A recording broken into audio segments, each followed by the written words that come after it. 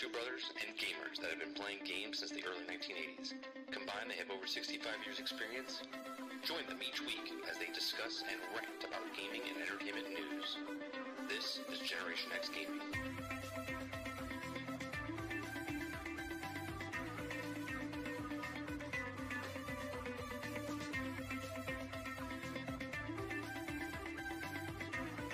Hello, everybody, and welcome back to another week, another episode of Generation X Gaming, the weekly podcast that goes over a few of the top stories from the past week, and we rant along the way. I'm your host, 30 and Still Gaming, and joining me each and every single week is my brother, Sarge McCluskey. What's going on, bro? It's kind of scary how fast a week goes. I can't tell if my audio here is... Chat, you guys can hear me, right? You guys can hear me? Kind of weird. What's that? Weird how fast it goes. What's how that? Fast a week goes. Oh, the weeks like just fly by, right? Fly by. Yes, you can hear me. All right, cool. My meters say yes, but for some reason I couldn't hear in my headset. For some reason, I fixed it. So we did a podcast last week after our podcast, right? We were on Guardian Downcast. Todd the Gator, who's a friend and a fan of the show, he brought us onto the podcast, his podcast. I've been on 6 times. Sarge has been on 3 times total. So if you guys missed that, I put it in our Discord. It's underneath the announcement section. It's called Guardian Downcast. Go check it out. Go give a like. He does a really good job with the podcast. There's a show. He interviews us in the beginning. Then they talk about Destiny in like the center, like about 40 minutes in, and then they talk more about, and we talk about the industry, about film and whatnot. So make sure you guys go check that out. It's a really good podcast. All right. On today's show, Sarge, we're going to be talking about Starfield rumors. We're going to be talking about Dungeons and Dragons debacle that's been going on for the last couple of weeks. We're going to be talking about Grand Theft Auto. We're going to be talking about Phil Spencer says 343 is critical to Halo's future. And then the very next thing is they're changing things and 343 is not part of it. And there's a whole bunch of stuff going on. So we're going to talk about Halo and the future of Halo. We're going to talk about Skull and Bones and that nobody wants to play it. We're going to talk about that. We're going to talk about EA. EA in general, we're talking about Respawn. Respawn made a bunch of announcements this week. They talked about delaying Jedi Survivor. They talked about canceling a couple other games. So we'll get into all that as well. We're going to talk about former EA employees, DICE employees that left, hence why Battlefront's been in such a bad state. Battlefield. Well, Battlefront 2, well, let's be honest, it was in bad shape at the beginning. But Battlefield, you are correct. Battlefield 2042. They went off to make their own studio, and we'll tell you what that is. We're going to talk about EA also confirming making another Lord of the Rings game, which is not the Gollum game. We're going to talk about there's an article that I brought up earlier this week, but we're going to talk about it a little bit more here. Xbox Game Pass business model doesn't seem to work while Nintendo's Switch Online does. The DFC Intelligence has an article, and they tell you why one works and one doesn't. They say it's not sustainable. So we'll talk about that. We're going to talk about Netflix. Speaking about unsustainable stuff, we're going to be talking about Netflix and what the debacle of that is. We're going to be talking about how they're changing the Netflix plans and how I'm not going to be a Netflix person anymore. Big news for Microsoft because of what happened to Meta/Facebook. FTC went after Meta for buying a company up to be the number one part of the VR realm, and the FTC lost to them, which is big news because what does it mean for Microsoft in the future? We'll talk about that a little bit. We're going to talk about God of War Ragnarok, how many sales did it get in the last 3 months. We're going to talk about Redfall. They made a couple of problems here with Redfall, in my opinion. We're going to bring up those problems to you guys. A guy created a Mando game in Unreal Engine 5, and we're going to show you briefly one person, what he created in this and what potentially could, ideas of what Star Wars games could be like. We're going to talk about Grand Theft Auto a little bit. We're going to talk about Hogwarts, the release schedule of it and the good and the bad about it. We're going to talk about that a little bit. And there was one other thing we wanted to talk about. What was that? What was that last thing we wanted to talk about, Sarge? That game before. The game before. That's right. The game before. No, it's the day before the day before came out with their 10-minute long game trailer or gameplay, and boy, get a hot tea ready because it's gonna put you to sleep. When I heard about it, all I kept thinking about is that meme of the guy clicking his tongue and going, "Nice." The British guy. Yeah. I don't. That's a meme, right? I don't know where that's from. It is a meme. Yeah. But I love that meme of the guy clicking his tongue and then saying "nice." I love that guy. It's so ridiculous what this game is or isn't. I don't even know what it is. I don't think anyone knows what it is. But all that on today's Generation X Gaming weekly podcast goes over a few of the top stories from the past week, and we rant along the way. We're here live Thursday nights, 8 p.m. Eastern, right here on YouTube on 30NSG. You can listen to us after the fact over here on YouTube. You can also, I'm slowly catching up, putting stuff together for the audio versions. I promise you, by the end of this month, all the episodes will be updated and up to the point where we are, so you can listen to the audio versions of the podcast over on iTunes, Google Play, Spotify, Anchor.fm, and anywhere else you can listen to a podcast. Yeah. So first thing up, Sarge, what we've been playing.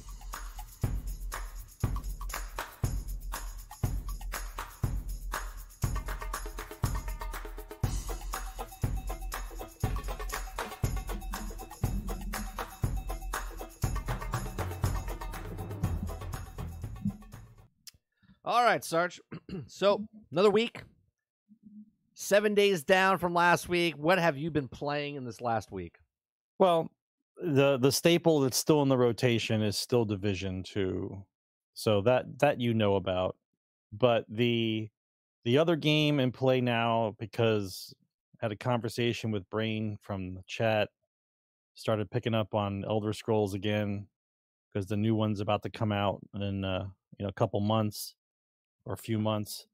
And so I started playing Elder Scrolls again. And then I said, do I really want to play it? And then someone mentioned there's 2 more companions to get, so you can level those guys up. And I kind of know what kind of armor sets I want to go for now. So I started playing ESO again. I know I sound like I'm not really interested in it, but at the same time, it's like there's nothing else really going on. And I don't jump into the pool of Hogwarts just yet. I'm going to wait to see what happens. And so what will end up happening is if Hogwarts is really good, then I'll probably stop playing Elder Scrolls to play Hogwarts. But if it's just an okay game, not really a whole big deal, then I'll probably continue to play ESO. And then a sprinkling of Neverwinter, which I don't remember why. Wait a minute. How are you going to play Elder Scrolls Online and Neverwinter? Yeah. At the same time, I think what happened was I kept thinking about the D&D, the D&D story, about what's happening, what's going on with D&D, and so I kept thinking about D&D games, and then I was looking at Baldur's Gate 1 and 2 on Game Pass, and then I looked through my games and on my other hard drive that I have next to my Xbox, the backup hard drive, I found Neverwinter, and I'm like, did I even play this? And so then I logged on.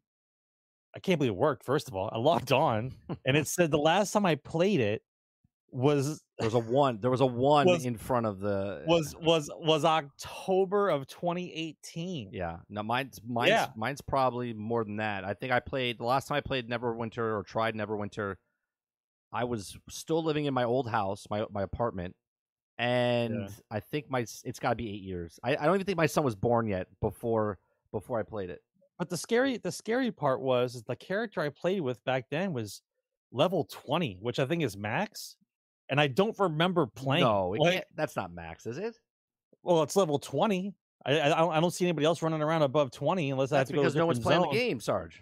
Oh, is that it? Was it what it is? I have no idea. I don't know. But I was like level 20. I'm like, I don't even remember playing the game. Like, was I in just some kind of like complete and total brain cloud in 2018? Yeah, you were in Destiny. I played 20 levels of Neverwinter and don't remember. I could tell you, Sarge. That's where, let's see, it was Destiny 2, probably year 1, right? Right, 2 years after? No. Yeah, it was that's 2018, man. There had to be a time where like expansions were coming out and there was a lull, and you're like, I don't want to play this, and you got out of your blurred vision. You're like, oh, there's other games out there, and then you started playing Neverwinter, and then all of a sudden they dropped the DLC in Destiny. You went right back to Destiny. That's what happened. It's just weird. What's the max level, chat?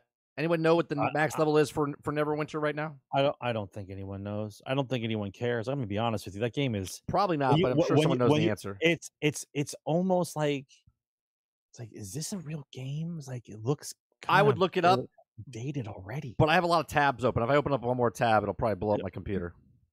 Well, by the way, when you were playing Battlefield, and this morning, I was watching you for a little bit, and I can only watch you for about 20 minutes, and then I looked at the game and I'm like, this is just hot garbage, right? Here's a couple of things I noticed while you were playing. Okay, right. Besides the fact that the hitboxes are the hitboxes are still a little dodgy, problematic at best. Okay, but what I did notice is you took cover behind a concrete wall. Mm-hmm. A grenade was thrown, yep, and it didn't make it over the wall. It landed on the other side of the wall. And I took there's a concrete wall between you. Yep, and you backed up, and even though you backed up when the grenade went off, you took the damage you would have taken if you were that far away from the grenade, and the grenade was directly in front of you. Yeah. Which means damage goes through walls. Yeah, and if you notice, a lot of the stuff doesn't get blown up. Like not everything's fully destructible.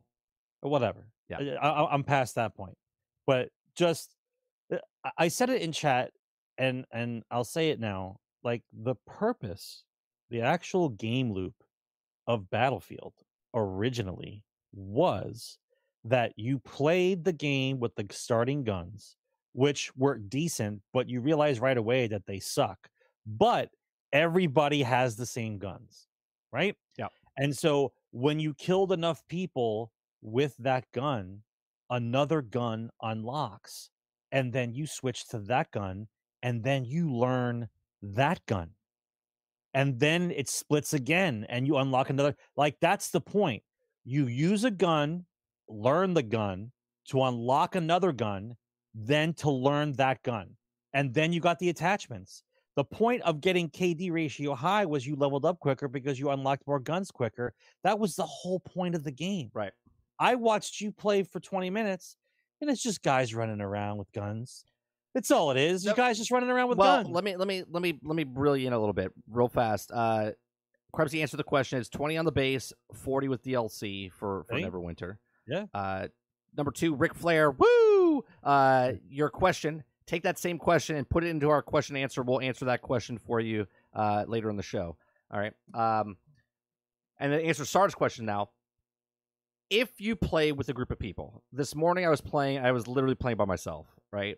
I wasn't even trying to hang out with the people. Sounds fun. Yeah, no, I wasn't even trying to hang out with the people. I was just playing and just going around, which is unfair because I wanted to play this. I wanted to see more of the class base. They just put the class base back into the game, which it is pretty impressive, Sarge, because where the game was and where it is now, I said today was the launch of actual Battlefield 2042. Like, today was the day that Battlefield 2042 launched, and guess what? Here's the bad news, though. It still needs another 12 months to get to... I saw you crash to the dashboard, bro. Yeah. You got killed, and after you got killed, you crashed to the dashboard. It's hot garbage, bro. It's hot garbage. It is hot garbage. But at the same time, they actually made the changes, and now Battlefield is back to 0, but it still needs another year before it gets out, because they did fix the breakaway map. They put stuff in, so I think this is their 4th map they fixed, or 5th map. They still need to fix 3 other maps before it's the original maps that launched are good. They still haven't given us like brand new maps yet. Okay. But when you're playing with actual people, it feels like a better game. It does feel like Battlefield again. Chaos on the screen is not a substitute for cool Battlefield moments. It's just chaos. It's just a bunch of people running around shooting whatever they have. It's not cohesive at all. It's basically COD on a larger map. No. That's what it is. It may be from an outside looking at it, when you're looking at it, me playing, but that's not how it is. When you're actually with a group and you're working together, just like the old days, it feels exactly like a Battlefield game should. Yeah, but you have a class system, but everybody can use any weapon, right? No. Well, you could use any weapon, but you can't use the class items anymore. because they implemented the class system. Like if you want to use the rocket launcher now, you have to be an engineer. If you want to be a medic, you have to use the med pack. The medic? And you have to use the medic, right? So it's back to regular classes again. So not everyone's running around with a rocket launcher, a med pack, and an assault rifle now, right? So you could pick whatever weapon you want as your primary and secondary weapon, but your skills, your characters all have their own specialties to use. Then you have your set class gear that you can equip. So there's set things. So now everyone's running around, which I did notice a lot today because when I was down, there wasn't 50 medics running around, right, trying to survive, raise you up. But the people that were medics were actually doing their job. And this is the little things that I noticed when you were playing Battlefield now with classes, because now the people that an actual medic is actually the medics are going to come and get you. Before, people were medics to save themselves. You see what I'm saying? Now they're medics to actually be a medic. You're actually a support guy to be a support guy to. I actually saw someone repairing a vehicle today, which I never saw. Right? They just ride the vehicle till it dies. 2 people actually got out and started repairing the vehicle. I was like, wow, I haven't seen that in the 2 months I've been playing. Right? So you can start to see the little changes that are happening because I know it sounds stupid, but because they put the class system in, it does sound stupid. People are starting to play the game like old Battlefield, where you had the classes and you did your thing. I even saw this, Sarge. Tank rolled up on us this morning. Okay, nobody. We got killed, but we spawned back in, and people came back in with rocket launchers to take out the tank. Before you didn't have that, right? You wouldn't have that. People were like, "Oh, well, no, you didn't have that because the tank was dead before it got anywhere near you because everybody had a med pack and a rocket launcher." Spam City. That's all it was. Right. And by the way, anytime I saw a vehicle in that game at all, a vehicle in that game is just like an infantry in that game. Yeah, it's like it's paper mache. Yeah. There's no difference between looking at a guy shoot at you or the APC shooting a gun or a tank shooting at you. There is zero fear of a vehicle rolling up on you in that game. It's the same. The only difference is you die in the vehicle as opposed to outside the vehicle. Right. That's the only difference. Yeah. It's hot garbage, bro. Also, the rocket launcher. I played 2 rounds of Held Let Loose after watching you to cleanse my soul of that nonsense. Rocket launcher, you need to hit someone 3 times and then like throw a grenade at them. But if you put 3 C4s on them, they're dead. Well, it's fine. Yeah. But why are you driving the tank where someone can throw C4 on you? Well, why are you going gung ho with a tank? Well, I was in the middle of a desert. I ran up. I snuck up on a guy and put it behind him, and he jumped out as I pulled the thing. I was like, oh, and he got out and he killed me before I could switch to my gun. I don't know. They're making good strides to fix this game. Someone said it in chat earlier. I don't know if he's Leonidas is here, right? He actually said you have to treat DICE like they're a brand new studio, like an independent studio. And I said this morning, I was like, I disagree with that, but I totally understand. I totally understand because they lost 90% of all the developers that were working on Battlefield before this. 90%. I wonder why. So from that's why you look at this and go, all right, well, now Battlefield's back to what Battlefield should be, and now that's incorrect. No, all you did was make Battlefield how Battlefield was supposed to be designed back. Yeah, that's what I'm saying. You didn't make Battlefield into Battlefield yet. No. All you did was put one of the blocks back in the house. They got it back to that's all you did. They're still 12 months off. They're still 12 months off. Bro, I am not giving credit to any more game companies who F up a game, then try to fix the game a year and a half later, and the game is still broke a year and a half later, and then you want to carry a torch for these guys to see if the game improves over the next 2 years. In 2 years, there'll be another game. Well, I was just going to say that. So by the time they fix this game, it's been out for a year and a half or a year and 4 months. Hot garbage. It's going to take another 12 months to fix the game to get it into a good spot. Okay. And then it'll be 6 months later, they'll announce the next Battlefield game that'll come out in 2025. Right. That's where it'll be. All I kept hearing was that they were going to make sure that they made this game like the old Battlefield. And no, why did you take away your little emblem that has a trash can? How come he's gone? He's not gone. He's there. No, I don't see him. He's there. Yeah, I see Batman, Swami, Hulk. I don't see the trash man. Where's that trash can? I don't see the trash can. I need the trash can. Yep. Hot garbage. I'll get the trash can there. We need hot garbage. I'll fix back that. in, I'll on fix the that for you tonight, Sarge. I'll put the trash can hot back up garbage, bro. Listen, I'm not giving him 5 minutes of praise. Yeah, you don't. I'm not praising him. I'm not praising him. You don't get praise for bringing back something that's a staple of your game. No, I understand that. I'm not praising him in any way, shape, or form. But I'm just giving you that info. What it is, they actually made Battlefield at the starting point now of Battlefield. Now it's like basically Battlefield 2042 right now is alpha of Battlefield 2042. You have the balls to release a game like that. Call it a AAA title. The balls. The steel titanium balls of the management team that released that game in the state that it was in and call it an actual game. GTFO next story. Well, we're not even on stories yet, Sarge. We're on what we've been playing. Paul, we're going to talk about that a little bit later in the show. The other game I've been playing, Sarge, I started playing last week after. I don't think I played it before. We talked about Hi-Fi Rush last week because of the developer direct, but I started playing it, right? Let me tell you, this is a fun game, man. It's a rhythm-based game. It's hard. It's difficult. The rhythm type stuff is difficult.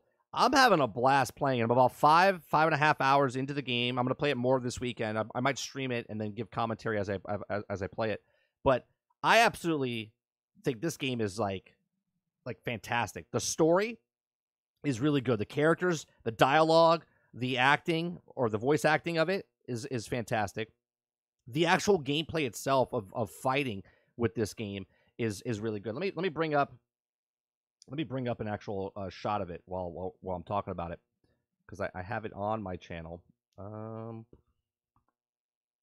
Yeah, I'm really liking this, and so much so that there's people that are. I asked for a poll, right? I asked for a poll of like who's playing this game and where are you playing this game at, right? Like, are you buying this game or are you playing it on Game Pass? And obviously, the majority, like 80%, okay, Game Pass, right? Yeah, Game Pass. But I really like the art style of this. I like the acting of this. Like I said, the writing, the dialogue is really good in this. I know it's not going to be for everybody. Let me bring up some of the. It's a platformer, so there's like little puzzles that you have to figure out. And what's really cool about this, everything in this game, and I'm playing with the streamer mode on, so I'm not playing with the actual music they have in the game. They wrote original tunes for streamer mode, so you don't get hit. But everything in this game is on the beats. Everything. So those platforms like popping out is a dun dun dun. Everything's on the beats, and it's fantastic. I was trying something here, chat. Don't judge me. Don't judge me. Yeah, but I absolutely love that everything in this game is on the beats. When you're fighting, it's on the beats. When you're doing the combos and you sync them up, it's more powerful and all the stuff that you're doing. It's a really fun game. And he's constantly just doing the snap thing, and it's great. If you guys are not playing this, if you're on Xbox and you have Game Pass and you haven't tried this game, try it out, man. It is a blast to play. Once you get past the tutorial and you start going to the boss fights, let me bring up this boss fight that I was in. Okay. Like, just everything about it. The guys are difficult, but they're not too difficult. They're easy to figure out once they do this little specialty move. You'll see this ninja do a specialty move on me. He does this little slice, and then he goes into this animated motion.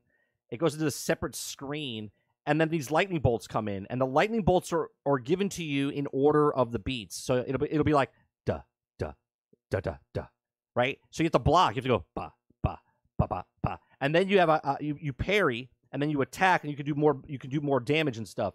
It's done really well, right? Obviously, if you're a person, we made fun of it last week. If you're a white person, you probably have no rhythm. You're probably not going to like the game.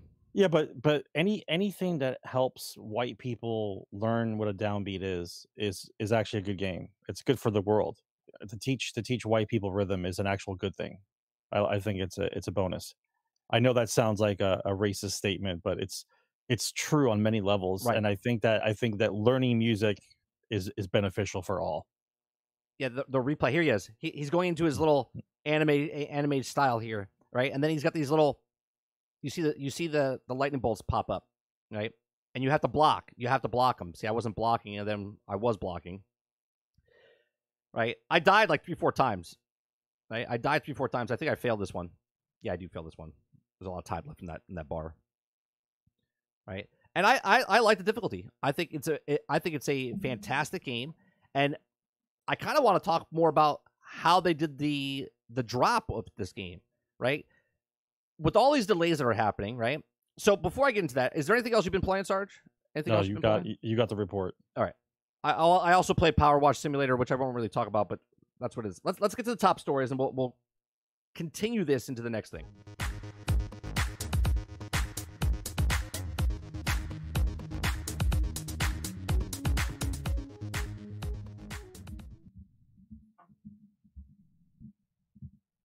All right.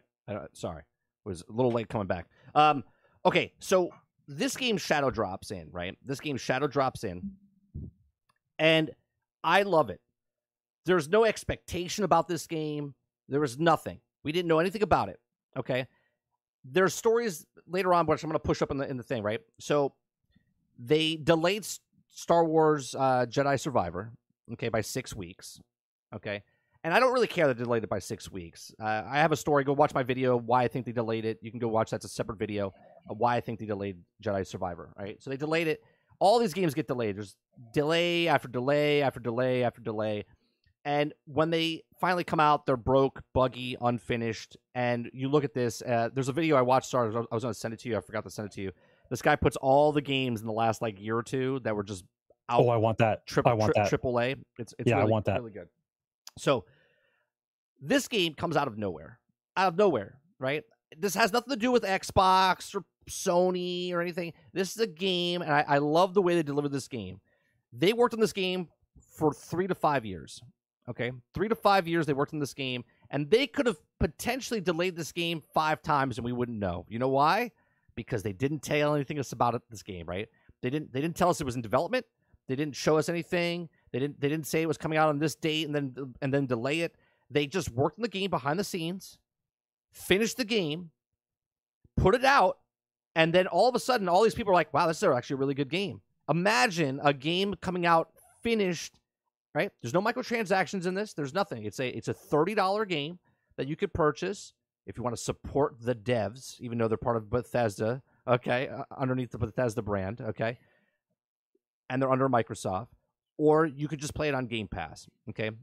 86% said they're playing it on Game Pass, okay? So what you're saying is you allow the game to speak for itself.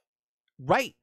Instead of spending millions of dollars trying to promote a game that you know is broke, Right. Literally broke, and you still make the money back because it's broke. It's sickening. Right. Yeah, the game speaks for itself. People bought this game because of what it looks like, or and then people are reviewing it, and now it's getting pretty good reviews and whatnot. It sits at like a 70 or 80, I forget what it is, but it's a complete game. It's a complete game. They put it out. It is. And imagine a game that comes out that wasn't marketed for 6 months, telling you it's coming out on this date, and then it doesn't come out on that date because it gets delayed, and then it comes out and then it's broke. This game never announced. Came out and you play it and you're like, man, this is a really good game. I think they should make more games released like this, right? Because you have no predetermined judgment. And I guess someone will be like, well, you could be out of the job then, 30, because you wouldn't have anything. No, I would still be in the same job because I'll talk about the game once it launches instead of talking about it 6 months in advance. That's right? correct. Like, just like everybody did before. Right. Game came out and, like the conversation for the games used to happen after the game. After the game. So Yes. when a game came out in October, everybody would be playing it, and then everyone would be talking about it. Yes. And then people would make videos about the game. You get this, And the longer the better the game was, the longer the game would be out. And then the more people would buy the game because more people were talking about the game. Instead, we have the inverse. We have people talking about a game 18 months before the game comes out. Right. It's delayed 6 times. Nobody cares at that point, and nobody wants to deal with it. I think this game is wonderful. I think if you choose not to play this game, you're missing out. You got to play this game. It's a completely different game than you've ever played before. I mean, sure, there's other rhythm games like Rock Band and Beat Saber and stuff like that. Sure. But this is a completely different game. And again, I'm enjoying it. I'm only 5.5 hours in. I know a lot of other people are finished it and way farther into it. Its replayability is back because you can get better by getting like S class, or you know what I mean, try to get better time. Speed run it. You can speed run through these things. I can see a speed running a player base getting into this as well. It's just good, man. It's just a good all around game, and I'm very impressed that they came out with this, and I hope other games come out with this. I know other people are comparing, like, what about if Starfield does this drop? Because we've been talking about it, but it's not a shadow drop. This is a shadow drop, meaning you knew nothing about this game at all. Starfield, you know everything about it. You know it's got 250,000 dialogue. You know it's got 1,000 planets. You've seen videos of it. Oh, I saw videos of it already. Did you see videos of it? So, yeah, a lot of people are saying that, Water. Reminds you of a Jet Set Radio? Yeah. Lots of people. Definitely a blast, enjoying every step. Yeah, it's a fun game. And I know some people are just giving like hate on it because they want to because they have no rhythm. That's why. Well, it is difficult. People who have no rhythm will have a hard time with that game. But once again, I have rhythm. It teaches rhythm. Yeah, no, I have rhythm, and I failed multiple times on certain. Like there's like little puzzles you have to do, and then you have to go through the steps. It'll be like Y, X, Y, and you have to keep going with it. And if you fuck it up, you have to do it again. So you have to just keep doing it over and over and over. Yeah. Apparently, somebody believes that there's a shortage of musicians, and so they're trying to reteach people. Yeah, it's great. And I'm gonna play it again off stream because I want to hear the soundtracks that they actually put in the game. I don't know what the soundtracks are. They have original scores that they did, and then they have licensed music that they have in the game as well. So I'm sure it's a better feel when you're fighting a boss with 9 Inch Nails or something. You know what I mean? I think it'd be cool to cross promote something and have a game be like another game. Like you have the controls of this game be the controls for like the next Grand Theft Auto. People would have a conniption. Oh God, yeah, I don't think that's gonna happen. Sorry. Yeah, no one would be able to drive or walk or anything because everyone have to be on the rhythm. Yeah, here's the next story we're gonna go to. We're gonna talk about Starfield rumor. Okay, warns game is in rough shape. Okay, now this comes from Comic Book Gaming. It says the Recess Era user who goes by Horns shared information about the supposed state of Starfield and posted the forums where users discussed the joint showcase of Xbox Game Studio and Bethesda Softworks from earlier this week. Horns said that earlier on the Reset Era thread that Tango Gameworks was planning on putting out something unplayable on Wednesday, right? So this guy leaked basically what the developers was. He's been right in the past.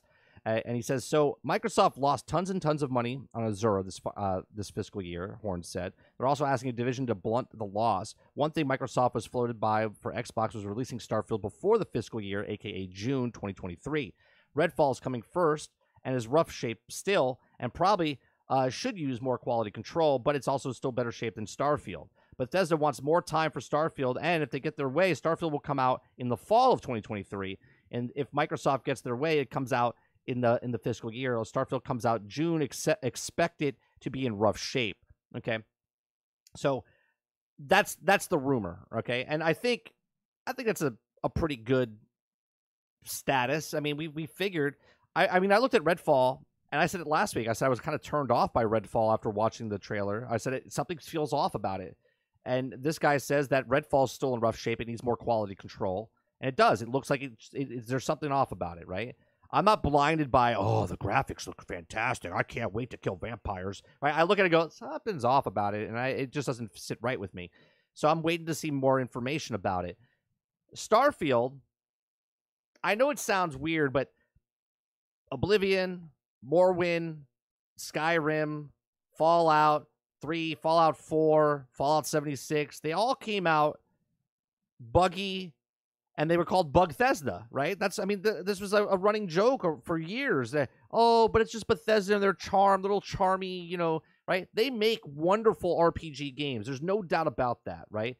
But you can't deny that they come out with buggy games. They just always come out with buggy games. That's why there's a mod base for it, because people love to fix their game. Right? So obviously, if you think Starfield's going to come out and it's going to be like The the chef's chef's kiss? no way. There's no way. You're delusional that that's going to happen. Well, it's even more so now though, because once you remove the pressure, of the release, it doesn't matter. It doesn't matter how this game comes out. Right. Like the way that 76 came out and the debacle around 76 should give you a clue of what this is, because it's not like anything has been radically changed for the better. It's just what it is, or around about what it is, right? Between the game coming out, I'm talking about 76 now. Yeah. The game coming out broke, the laughing stock of the pre-order sales, the helmet problem, all the things that kept stacking up on that game not being ready. And they used the battle pass and the live service model as the ability for you to wait for the game to be fixed and be given more content as the buffer. Well, right? This game, right, is a game in itself. Is supposed to be like the next Skyrim, like, but in space, like that kind of level. Yeah. Right. And I don't think they're anywhere close to being ready for what people believe that game to be. Well, you got to remember the stories way back when. Now we're talking before 76 came out. We're talking 4 or 5 years. That's right. This show was on 4 or 5 years ago. We're in season 9. Okay. When they were saying, rumors were that Todd Howard, the only reason they made Fallout 76 was because they couldn't get enough employees. The ZeniMax wouldn't let them hire anybody. So they came up with Fallout 76 to hire a bunch of developers, and then took them off of Fallout 76 to make Starfield. Okay, hence that makes sense. Yes, hence why Fallout 76 was such in bad shape when it came out, because they came on the project for Fallout 76, but then they took them off so they could work on Starfield. Okay, what does that say about management? Well, it says that upper management doesn't know what they're doing, and Todd Howard wanted to get more employees, and they wouldn't let him. I don't want to go down the rabbit hole. I just want to ask some brief questions about it. So are you saying that when 76 was announced, they hired for 76, but then Bethesda said we need people to hire this other game that we're making? 76 in less than 12 months. And they said no. Yes, they said no. So instead of hiring people for the game that they want to make, they hired for the game that they were currently making, but then just took the people off and put it on the other game that they wanted anyway. Does that make sense to you? Correct. Right. They built rumors. They built 76 in less than 12 months. I believe that. Right. Because they had all the pieces already.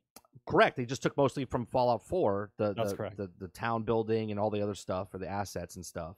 Right. And they had a factor in the multiplayer aspect. They had to do the net code and stuff for the multiplayer. Right. So they were doing that, but they pulled off because he's like, I need people for Starfield. They're like, no, we're not going to give you for Starfield. He's like, all right, well then we're going to make Fallout 76 over here. And he's like, okay. And then as they're making it, they're like, hey, Steve, I need you to come over to Starfield over on this side of the cubicles, okay?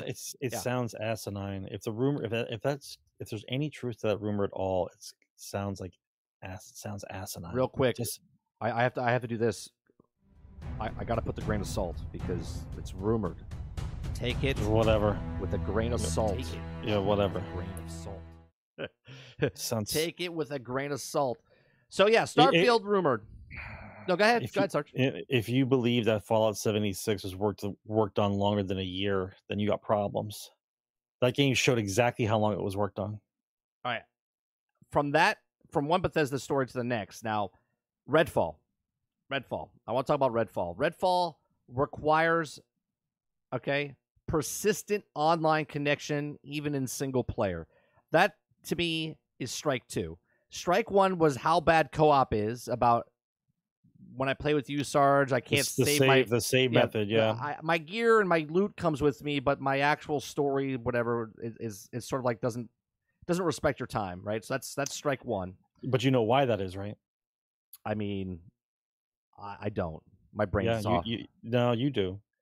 If the save method is the fact that if I play 20 hours and I come into your game, or excuse me, if I play 20 hours and you come into my game, you're still on hour 1. You can't go where I'm going for hour 20. that means they want everybody who plays the game to put the same amount of time in the game. Well, no, you can play like if I play in your game, I can play missions 1 through 10. But when I go back to my game, I have to go back and play 1 through 10 again. That's what I'm saying. Right. They want everyone to play the same levels at the same. Everyone has to, but because how stupid is this? Because they have to be able to sell you stuff along the way. Well, that's the way problem it goes. is if you need an online connection for single player, why am I losing my saves from across the way? It's a good question. Right? It's a good question. Well, because you need constant online. Obviously, you need to be online. Why? Why do you need to be online? Well, it's drop in, drop out type of thing, right? If you just want to play single player, they want to track you. Want to see what you're doing. They want to exactly right. Yep. They want to see how you're playing. They want to see what how weapons many hours, you're using, how many hours. They want to do all this. Is he struggling? Do we need to sell him a XP bonus? Is he using the wrong weapons? Do we need to sell him a better weapon? Like that. That's the only reason why you have that kind of system in place. Like otherwise, just let him play the game. Yeah. Like what's the big deal? So it says you'll need an internet connection to play Redfall and linked Steam account, even if you're playing by yourself. Okay. They say always online requirement has revealed that Redfall frequently asked questions, which states that persistent online connection is required for single player co-op. That's about the ambiguous as it gets, because if you want to play, you have to connect, and you'll also have to link your Steam to Xbox user ID or order to play. It also might not seem like a big deal in this era of digital distribution and cloud gaming, where it seems like everyone is constantly connected anyway. But some people still don't have solid, reliable connections, and someone who's occasionally in the position that they can get to, be frustrated. And frankly, it's absolutely infuriating to be one of those people that can't play for a single player game because the internet has crapped out. There's a lot of people that literally go somewhere, download the games they need to download, and then play the games right with the digital type of stuff. Sure, right? But that percentage isn't big enough for them to worry about it because they've already decided. Right. They've decided how big the market is with people who have an online connection, and then they're okay with the loss of the other people because it doesn't matter to them. To me, this is a big thing for people that still want to buy physical copies. Okay, I'm a big fan of a game that can play online and also single player. One of the big selling points to me for Marvel's Avengers was that it was single player, meaning once that game gets shut down, which is soon, and they stop supporting the servers, which will probably be 6 months after it closes down, I can still play that game solo. Okay, yep. And that's a big selling point, and that's why I bought a physical copy of that game. Okay, not the digital copy of the game. But that's the way it should be. This whole temporariness of like I buy a product and then in 3 years when they believe the support is over, that I no longer get to play the game anymore. We've indiscriminately decided that because I bought a game, it's not because I bought the game anymore. Like the language is changing. Right. Like I'm not purchasing the game. I'm temporarily buying the license and the permission to play the game. Like I'm not listening to that kind of verbiage. Well, right? You sold a product, I bought a product, I played the product, and then 5 years from now, if I still have the system that it works on and it's not blown up, I should still be able to play that product. Well, this comes to my next thing with Redfall, right? Where it's on Game Pass. And if you're a single player person and you're like, I'm going to buy it. I have Game Pass, but I don't want to buy it on Game Pass or play it on Game Pass. I'm going to buy the actual physical disc, and so I can play it solo, on my own time. There's less reason to buy a physical copy now because you always have to be online. Okay. So it's even more pushing towards, well, it's always online, so you might as well just get it on Game Pass, right? This is another thing. You just push it towards Game Pass, in my opinion. Right. I don't know how you feel about that. I mean, I just feel like any way they can get you to not buy physical copies. If you're always to be online, there's no reason to buy a physical copy because if you don't have internet, there's no reason to have a disc. Because that license agreement that you keep saying yes to, that's 17 pages long, but you never read, that you keep clicking yes to, right? If I had the disc, and I click yes, and I still have the disc, I can play it off the disc type of thing. But if it's a perpetually online game and I don't have a disc, that when I say yes to that giant paragraph, I basically say yes to whatever it is they want to do. Right. They stop supporting the game. The game's no longer online. We don't have the servers for it. So basically what you just have is a coaster. Like you basically have a disc, but really it's a coaster. Like that's a completely plausible outcome because that 17-page agreement, you don't care. You just hit yes. Jesse Mack, there's no Strike 3 yet for me, right? Strike 2 is the single player connection thing, and the Strike 3 would be like the gameplay looks kind of wonky, and I'm still waiting to see what that is. If that comes out and it's wonky, that's Strike 3. I'll play it. I'll give it a couple hours to see how I like it. If it clicks, but right now it looks off to me. So, the third story, Sarge, that I want to talk about is Dungeons and Dragons: Wizards of the Coast backs down, and they won't deauthorize the original OGL. Now, can you tell us a little bit about this? Because I know you've been following this story much more closely than myself. So, well, the good news is that because of the outcry and because of what Paizo is doing with their own gaming license, they basically didn't have, like, they didn't really have what they really wanted to have on the OGL 2.0, as they called it, because the one that they gave out initially that caused all the problems was actually the license. That was what they wanted. And because they lied about it and they said, no, it's a draft. But meanwhile, companies that they sent the draft to, they signed it, which means it's a valid document. You can't say it's a draft if people are signing a contract on it, right? Right. So what ended up happening was they decided to back down and try to do like a 180 and say, okay, not only are we not going to change it, but we're going to put the actually core mechanics of the original game into the SRD, which is like the original document of the game. And it puts it in open source, basically. So what that means is anybody can use any of the information, including monsters and magic, forever in perpetuity. Now, it sounds great because it sounds like you won. But what it really is they still want to put the clause in there that they can change it whenever they want. So the end result of them backtracking was that Paizo, which is the manufacturer of Pathfinder, which originally was a company who worked for D&D, but they split off to make their own, many years ago. Right. And so what ended up happening is Paizo decided that they were going to make their own license, right? And it's kind of cute. They called their license the ORC, right? Which is the I can't remember the actual acronym. It'll come to me in a minute. But anyway, point being is it's their own gaming license. And so they said that don't worry about what D&D is doing, because the guys who work at Paizos were the actual people who wrote the original OGL 20 years prior. So when the argument came out and D&D said, it doesn't mean perpetuity, the guys who actually wrote it said, no, yeah, when we wrote it back then, it meant in perpetuity. Irrevocable in perpetuity, meaning unchangeable. This is the way it is. Right. And so because of that, right, this is the best part. Because of that, the amount of people that walked away from Dungeons and Dragons, right, is absurd.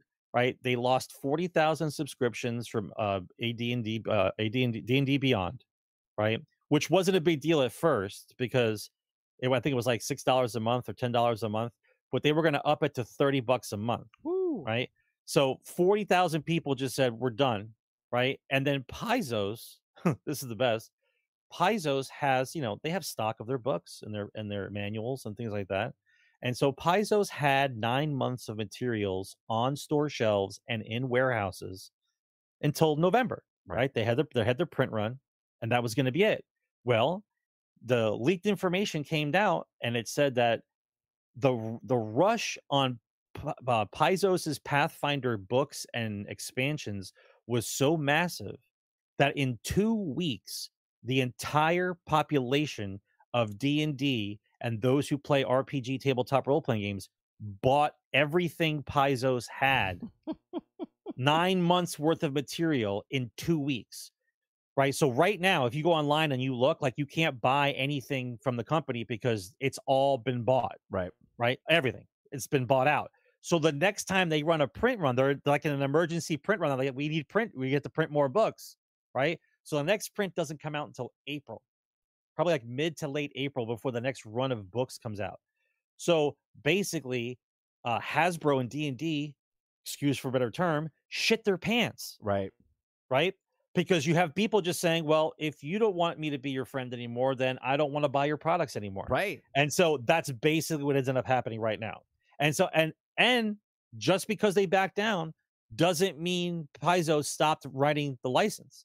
They're They are now in meetings with 1,500 independent publishers in meetings for the next weeks, sitting down, hammering out the writing of what this license is going to be. And when it's done, they're going to let you know, and be rest assured, everybody who's anybody who lives in tabletop role-playing game world, okay, is going to sign that license, and it's going to wave bye-bye to Hasbro. Right, and they're just gonna knock that guy out of the Right. Out of the, And here's the sad part, and I say sad loosely, is they found out that Hasbro was making, I think it's 15 or 20% of their annual revenue from Dungeons and Dragons. So basically, you can just write off 20% of Hasbro's revenue. And so, what's that do to stock prices? So we're about to see what happens in the next 6 months. That's like losing Game Pass for Microsoft right now. Yeah, that's exactly correct. Yep. Wow. Yep. It's actually, if you I know it's part of nerddom. I understand that a lot of people don't care about it, but if you start reading about the beginnings of what happened with Paizo's and how they split off, and it's a run of the same story just spread out over decades, right? You didn't give a shit when you were 15, and then maybe you heard about it when you were 25, and I'm married with kids at 35, but meanwhile you know of it because you grew up with it, right? And so the takeaway from this is the people that are in charge currently of Hasbro right now, the ones who are in charge, are the same people who ran Philip Morris back in the 80s. And if those of you who are too young to know who Philip Morris is, Philip Morris basically is the cigarette people. The cigarette people who sold cigarettes to millions and millions of children, and fought lawsuits after lawsuits about how to squeeze more money out of the public. And so these people are in charge of D&D. So basically what you're saying is if you support D&D at this point, you're supporting the same people that tried to kill your parents, killed your parents and cousins when you were younger. Like, but it's not a good thing. And listen, I know the little seesaw battle that we have to have in reality, where a company is a company, and the company's job is to make money. But if the company's job to make money is at the cost of everyone and everything around them for the belief on pure profit, you step away. If you have any kind of scruples or morals, you step away. It's a good story. If you want to read about it, you guys should look up the information about it. It's actually very telling. It's 20 years in the making, because the original license came out 20 something years ago. It's actually good information. It's part of culture, and it's part of the nerddom. Excuse me. Nerddom. Yeah. Nerddom. Yeah. Dom. DOM, not dumb. Yeah. Don't get me started. But look, it's basically cutting out the leg out of Hasbro, because Hasbro was known for like these big IPs, right? And now Hasbro didn't Hasbro didn't invent D&D. D&D was invented by Gary Gygax back in like 1973, 74, but they bought them years ago, and so it was just another prop up of like this big IP. And so if you think about Hasbro, if you're old enough to remember, Hasbro's big thing, the big ones was Transformers and G.I. Joe, and of course My Little Pony for the girls, and a couple other things for the girls. I forget the other ones, are Rainbow Bright and something else, like these huge toy things. And now after the collapse of toys, the collapse of Toys R Us, the collapse of all that the culture for kids, and it's all this nonsense stuff now, that's what they're resting on, and now a big chunk of their revenue is now gone. Right. It's gonna be interesting to see what happens over the next 6 months. All right. Well, from the Dungeons and Dragons to the next topic we have, which is Xbox head Phil Spencer says 343 Industries is critically important to Halo moving forward. And down in this article, it says, with a wide range interview with IGN discussing the changes of Microsoft and Xbox, the company plans moving forward following the recent layoffs. Xbox Phil Spencer reaffirmed the importance of 343 Industries to Halo franchise. Putting his view on the matter, he says there's no uncertain terms. Spencer stated that Halo, quote, Halo will remain critically important, okay, to the Xbox doing, and 343 critically important to the success of Halo. When we ask about the rumors of support studios being brought in to help developer for the future of Halo titles, Spencer stated that while support studios may be involved, the heart and soul of Halo is 343. Despite the words of praise Xbox Phil Spencer has said to the studio, overseeing that Halo franchise over the last 15 years, some former 343 industry employees have painted less than a rosy picture of working relationships between the two companies in recent days. A series of Twitter posts following the layoffs of 343, several former Halo Infinite developers criticizing Microsoft for both the layoffs and reportedly providing ineffective leadership during Shooter's belingering development time. While they also developers are no longer with 343, the statement indicates that there might have been more friction between the developer and Microsoft than gamers were aware of. So going from that, and it says the tie-in story here is Halo Infinite's survey suggests that Xbox may be moving on. Okay, so this, I got one of these, right? I got one of these in my email as far as the survey, okay, which I started laughing because I literally just saw the interview with Phil Spencer from IGN. And then the next morning I wake up and I have a survey, okay? So the survey says in a new Twitter post from Gaming News, Mr. Rebs shared several screenshots of a survey question that were sent out to some members of the Microsoft Xbox research program, in which they designed to provide a mega publisher with direct feedback from players to help shape the future of gaming. Now, wasting no time, getting straight to the point, the first question asks gamers, are you done playing Halo Infinite? Subsequent questions ask from the feedback of what the game modes they were to see the added to Halo Infinite, as well as several questions seemingly designed gauge gamers' trust in developer 343 Industries. Continue the ability to carry on the franchise. Some gamers' faith in the developer had wavered before the recent layoffs following the departure of Halo Infinite's multiplayer creative director, right? So people were already abandoning ship with this, and then we heard about the layoffs, then we heard about everything else, and then the survey comes out. It says some users responding to the post were taken back by the tone of the question posted in the survey, with one comment stating that it was actually insane how Xbox Microsoft failed to take any responsibility. Other responses questioned the timing and the usefulness of the survey following Phil Spencer's recent statements regarding 343's future with the franchise, which reaffirmed the developer's involvement with Halo titles, right? So it's so weird. He's like, yeah, 343 is there. And I love Phil, right? But I'm gonna take a little stab here in the dark. He says whatever he needs to. No, he has to be diplomatic. No, exactly. But what I'm saying is, he's the head of the thing. But it seems like someone's making some calls behind the scenes, and he wasn't weary of it. You know what I mean? Like, he would know if this survey is going out. Do you know what I'm saying? There's no way in hell he would come out in an interview and say 343 is straight up, they're part of the future of Halo, and then the thing going, are you done with Halo Infinite? Or is 343 like what are you talking about? Like, there's no way. He had to rip someone a new a-hole, okay, after that interview, and this pops up the next day. I think that the focus of the conversation should be more focused on the fact of that Microsoft was born out of Halo. Like, the reason why you have a console in your house right now was because of Halo.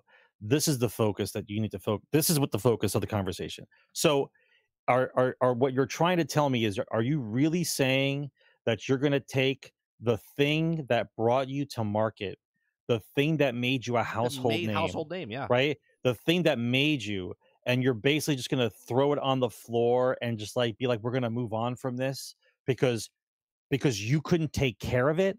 Like, you didn't want to take care of the thing that made you what you were, and you were going to just throw it? Like, to me, it sounds like you have a group of people who have no concept of where they stand right now because of that title, right? And I'm not trying to be high and mighty here.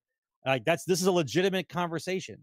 If it had not been for Halo, there would be no Xbox, right? I wouldn't have an Xbox in my house right now. I'd probably have a PlayStation. Like, Microsoft would have been a Dreamcast, and that would have been it. Yeah, right? I agree. What they cultivated, right, and they refined, and they made something that the fans loved and looked forward to and were community around, okay?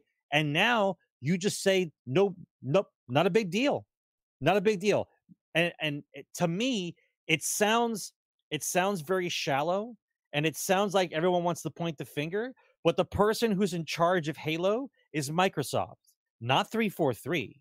343 is some guy that you put in charge of to make a Halo game. And after 10 years, you should have realized that this team of people, not that they're not good, but let's be honest, if you are an artistic person, not autistic, artistic, and you believe and the art of games and the ideas of people in a room discussing what they should do and come out with something cool, and you follow through with a free-flowing thought process of what game we should make. If you take a group of people who are like that and you give them an IP who they had nothing to do with at all and say, this is our baby, make sure you take care of it, and like go forth and like do stuff with this IP, and they're not passionate about it like Bungie was, then this is exactly what you get. Right. This is exactly what you get. The conversation should have been had after Halo 4, right? A major conversation should have been had and says, we do not treat this like a dog in the woods. Okay, we don't treat this like just some POS piece of product. This is right? the franchise, right? This is the franchise. This is what we work on. And if we're going to spend any money at all, right, to keep our community sound and believe in what we're doing, this is the game that we rally around. And nobody cared, right? That's the issue, right? I think that the old guard is gone. I think that everyone involved in what Xbox was is gone. And you have a different group of people with a different set of circumstances and ideologies about what they want games to be, right? And that's why you have all these other developers breaking away and making up their own studios, right? Because imagine that across any other brand, okay? Any other brand to treat their initial product that way. Yeah, imagine Nintendo going, yeah, you know what? We're done with Mario. Yeah, just shoot him in the head. Yeah. just shoot Mario. Don't worry in the about head. Mario. Don't worry about it. Right. Real quick, Krebsy, look, as the president or the CEO, okay, of the company, he better damn well know everything that's going on with 32 Studios, okay? Gotta know something. And if he doesn't, he better put people in charge that he trusts right below him to whisper in his ear when he's walking from his office to the bathroom going, hey, this is a problem inside the studio. All right, I'll be right there. Like, there has to be upper management that knows what's going on, okay? There's no way you can get Phil Spencer not. He said, he even admitted in the interview, he's responsible. He should be knowing what's going on with the companies. And then the next day, this survey goes out, which is just mind-boggling to me because he would not have said what he said if he knew this was coming out, okay? So somebody dropped the ball on that whole thing. I mean, do you think you would need to actually put out a poll to ask people if you're done with Halo? Listen to the tone of the question. Yeah. Right. Listen to the tone. What does it say on your email? How does the question I read? deleted mine. Here it says. Are you done? That's what it says. Are you done playing Halo Infinite? That's not a management guy. Okay. That's not a marketing guy saying that. That sounds like just some guy who threw a poll up. I think 343 Industries is listening and making changes to Halo Infinite based on community feedback, right? Listen, the tone of that question is incorrect. I don't think it was written by a marketing person. Let's put it that way. I can trust release dates and roadmaps for upcoming Halo Infinite content for 343 Industries share in the community, right? Like, please indicate how much you agree or disagree with the statement below. I think 343 Industries is doing a good job communicating with the community. No. Right? No. It's just weird to me that this is it's tone deaf. It's tone deaf. This is a running gag now with a lot of IPs, and I don't think. I think what might be the issue is because it's old world, because it was from the golden age of gaming. They can't figure a way to turn it into the live service that they want because the expectations of what Halo is nothing to do with live service. Halo was the quintessential first-person shooter of its day, right? It was always talked about in the first-person shooter community. It was a top-end game. And then slowly but surely, it kept falling and falling, and now it's irrelevant. Like, It doesn't even, you don't even talk about it anymore. I think my belief now is they don't want the IP to go away completely, but they're treating it just like they're treating Star Wars. In which cases they want the old people who played it to go away, right? And they want to rebrand it as something else that they can monetize and do live services for. Because the core of what Halo is not live service, right? It's not. It's just not. Here's another. You can say it is because you see the world of Halo and the universe of Halo, and you know that it has a possibility of maybe doing that. But the release schedule and what it would take to make that game into like what Bungie's done with Destiny, not going to happen. Right. Because first of all, comparing the two, right? Let's just say for shits and giggles, let's say Bungie still had Halo, right? Bungie would have made Halo into what Destiny is. Yeah. The same template, right? And they would have struggled just as bad to make it work because it was cutting ground, right? When it first came out, right? You have a team of people who are not passionate trying to copy what Bungie is doing with Destiny and into the Halo universe. And you see that it's difficult.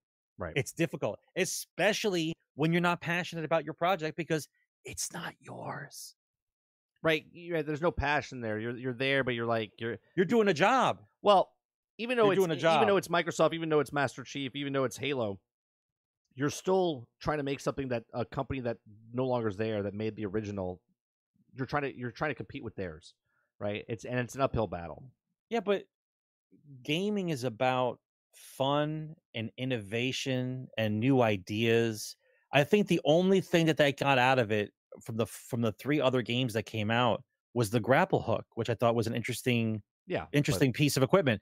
I know people got upset with the whole sprint thing because, and this is the only reason, the whole sprint thing got all angry about because it changed the dynamic of multiplayer. Right, which is huge. Whereas before everybody was on the same level. It was all about skill. When you started putting that in, it started making the abilities to do what you could do in the game different for different people, right? And it wasn't equal footing, as they put it.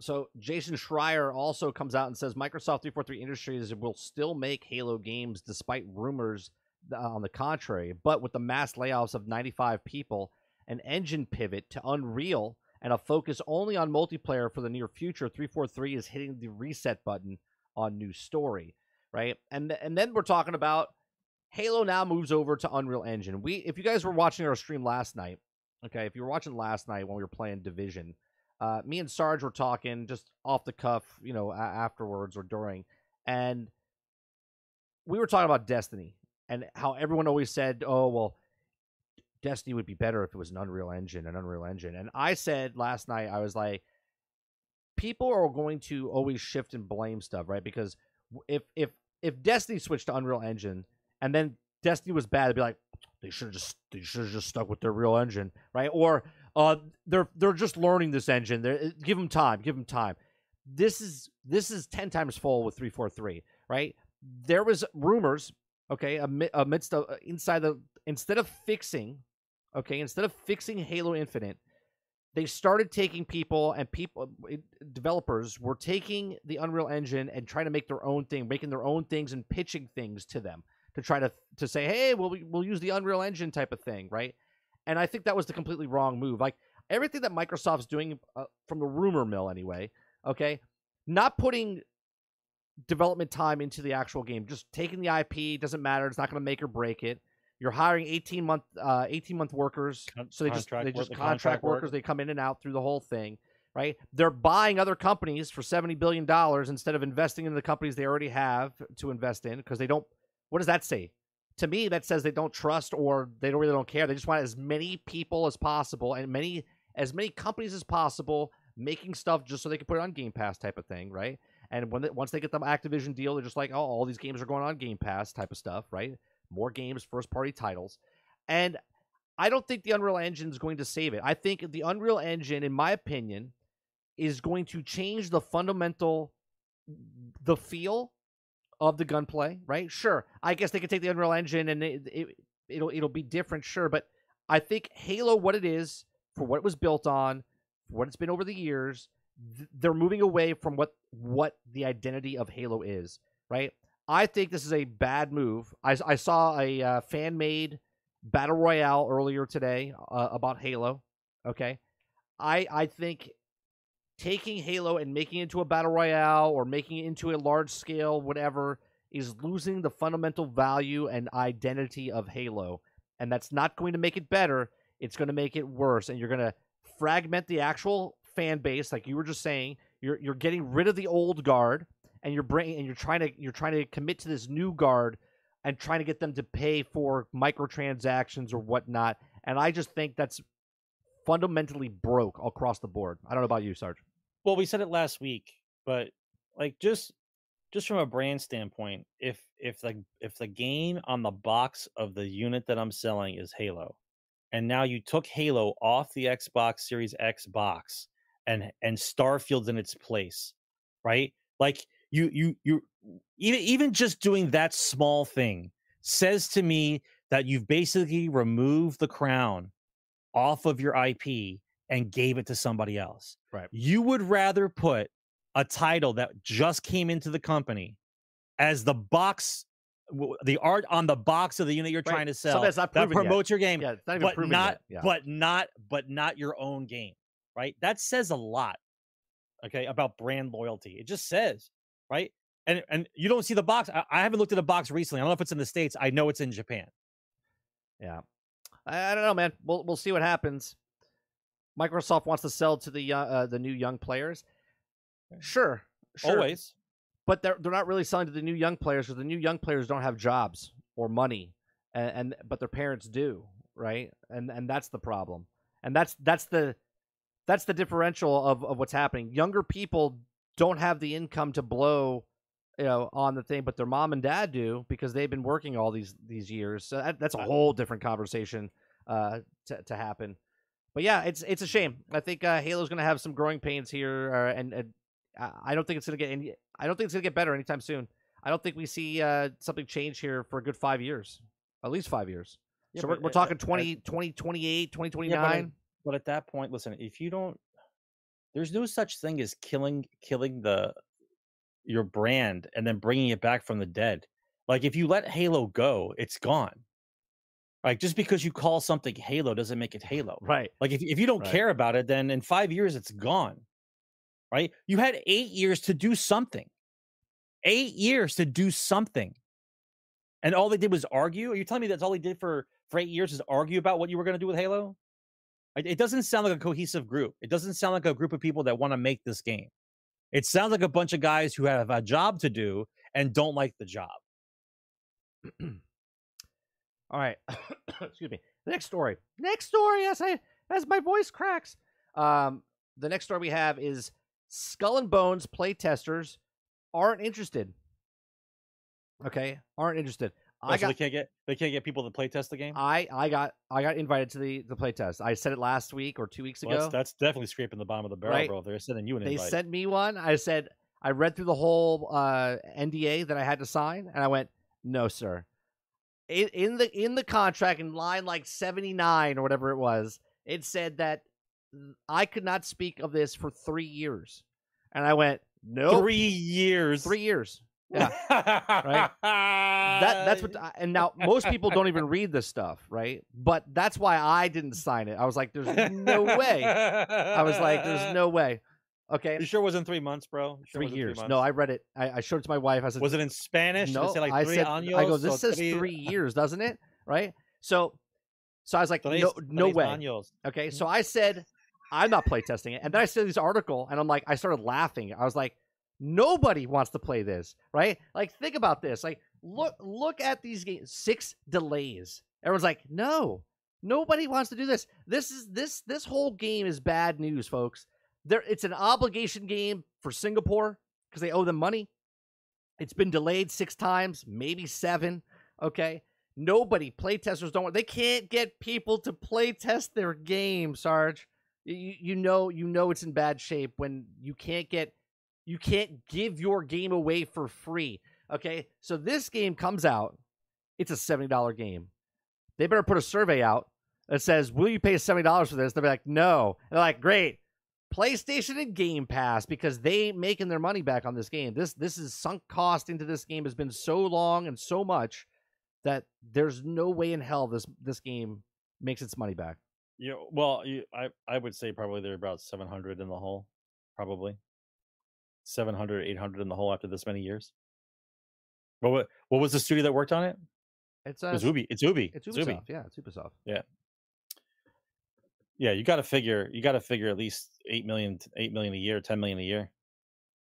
It's so it's so ridiculous. According to interviews conducted, the Inside Gaming and playtesters who had access to Skull and Bones are not convinced by Ubisoft's pirate game.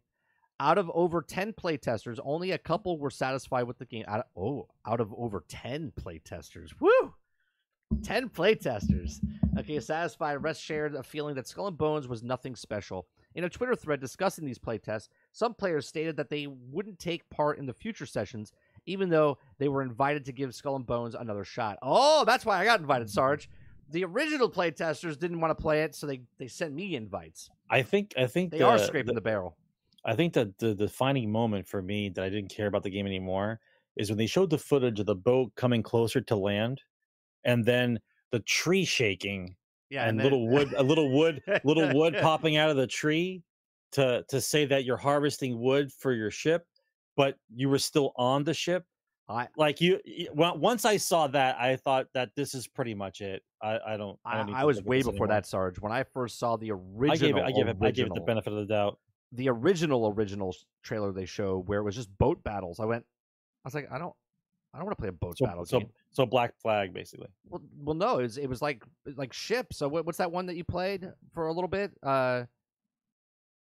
Battleships. World of Warships. World of Warships, right? Yeah, but just pirate versions. But just pirate versions. And you had like 5 crew. Like you would have a big boat and then smaller boats, and you're going around. I was like, no. I was like, I don't want that. And then they redid it. And then they came out with a different version, and then they redid that, and they came out with a different version. It's like, holy Christ. They would have made their money back if they had just made it a 5 versus 5 pirate boat battle for fun. That's what it was. For shits and giggles, they probably would have made their money back, but they turned it into this other thing. Here's the thing. This whole game was supposed to be DLC for Black Flag. Then it turned into a standalone game of Skull and Bones, and then it turned into a game where it's called Skull and Bones because that's the infamous group that was out there, like the infamy, like you raise up in the Skull and Bones. Okay, then they got rid of that, and now you're just making your own pirate to go up. You were supposed to be playing the crew of like these famous pirates in Skull and Bones. Okay, but they got rid of all that. They don't know what they're doing with this game, right? Even the testers. I think at some point in the development cycle, I think the game itself got away from them because the pivot that they wanted to do. And it wasn't a kind of pivot that was doable in the time frame allotted, right? Right. They were trying to do something completely different with the game, and that turned into more delays and more delays. And I don't think the people that they had working on the game were skilled enough to do the kind of pivot that they were looking for.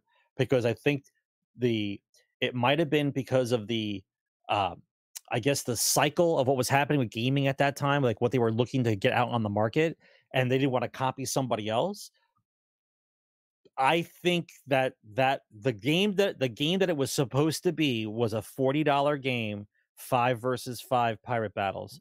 Would have been fine. People would have had fun with it, and it would have been done. But I think somewhere along the line, they took the wrong turn at Albuquerque, and they just went. They literally could have made it not Medal of Honor, For Honor, that PvP game where you were like 3 versus 3 or whatever it was. Yep. They could have just made that on the seas, and they would have been fine with it, right? Just got away from it. It was supposed to come out when Sea of Thieves came out, for God's sakes. All right. Yeah, I got away from them. Next story. I'm gonna kind of just give you brief info. Obviously, Jedi Survivor delayed by 6 weeks. They said 6 weeks. The reason they're doing it is because they're polishing it. Well, I'll tell you what. I believe it for a little bit though. Right? They say they're enhanced the performance. They're fixing the stability, the polish, and importantly, the player's experience. Now, I trust. I have a standalone video of this. I trust Respawn 100%. They gave us a great game last time. Well, they bailed out EA twice, right? They saved them with Jedi Fallen Order. They saved them with Apex Legends. Okay, I have no issue with Respawn. I have no issue with Respawn delaying Jedi Survivor 6 weeks. I just have more time playing Hogwarts Legacy. Right? I'm okay with that. Okay, I think that's why. Why what?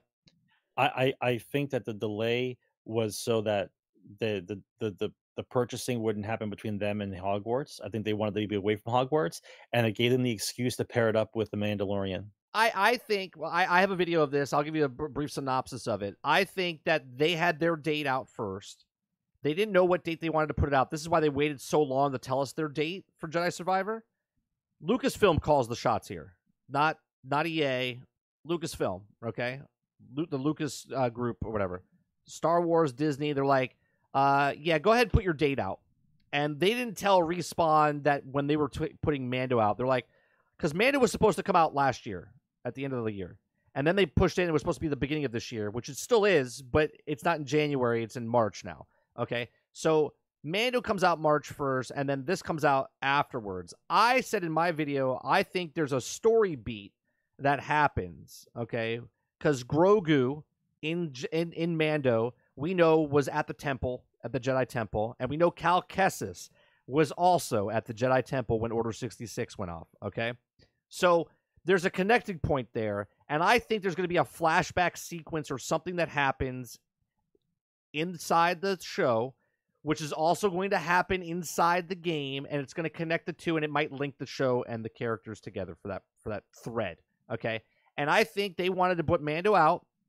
They don't want you to play it along with Mando. They want you to watch the whole series first of Mando, week after week for 6 or 7 weeks, however many shows there are, and then they want you to watch or play Jedi Survivor. And then after Jedi Survivor, a couple months later, you're going to have Ahsoka come out, right? So I think this is a whole big, I said it's a small cog in the giant corporation wheel, okay? They want you to think Star Wars for the rest of the year.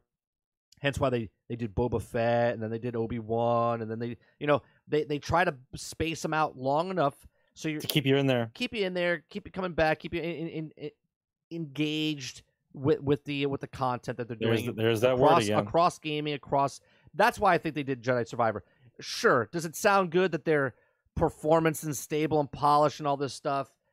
Sure. I'm sure they are making those things, but 6 weeks is not a really long time. No, 6 weeks is no time to develop anything, but 6 weeks is definitely enough time to polish and test your game.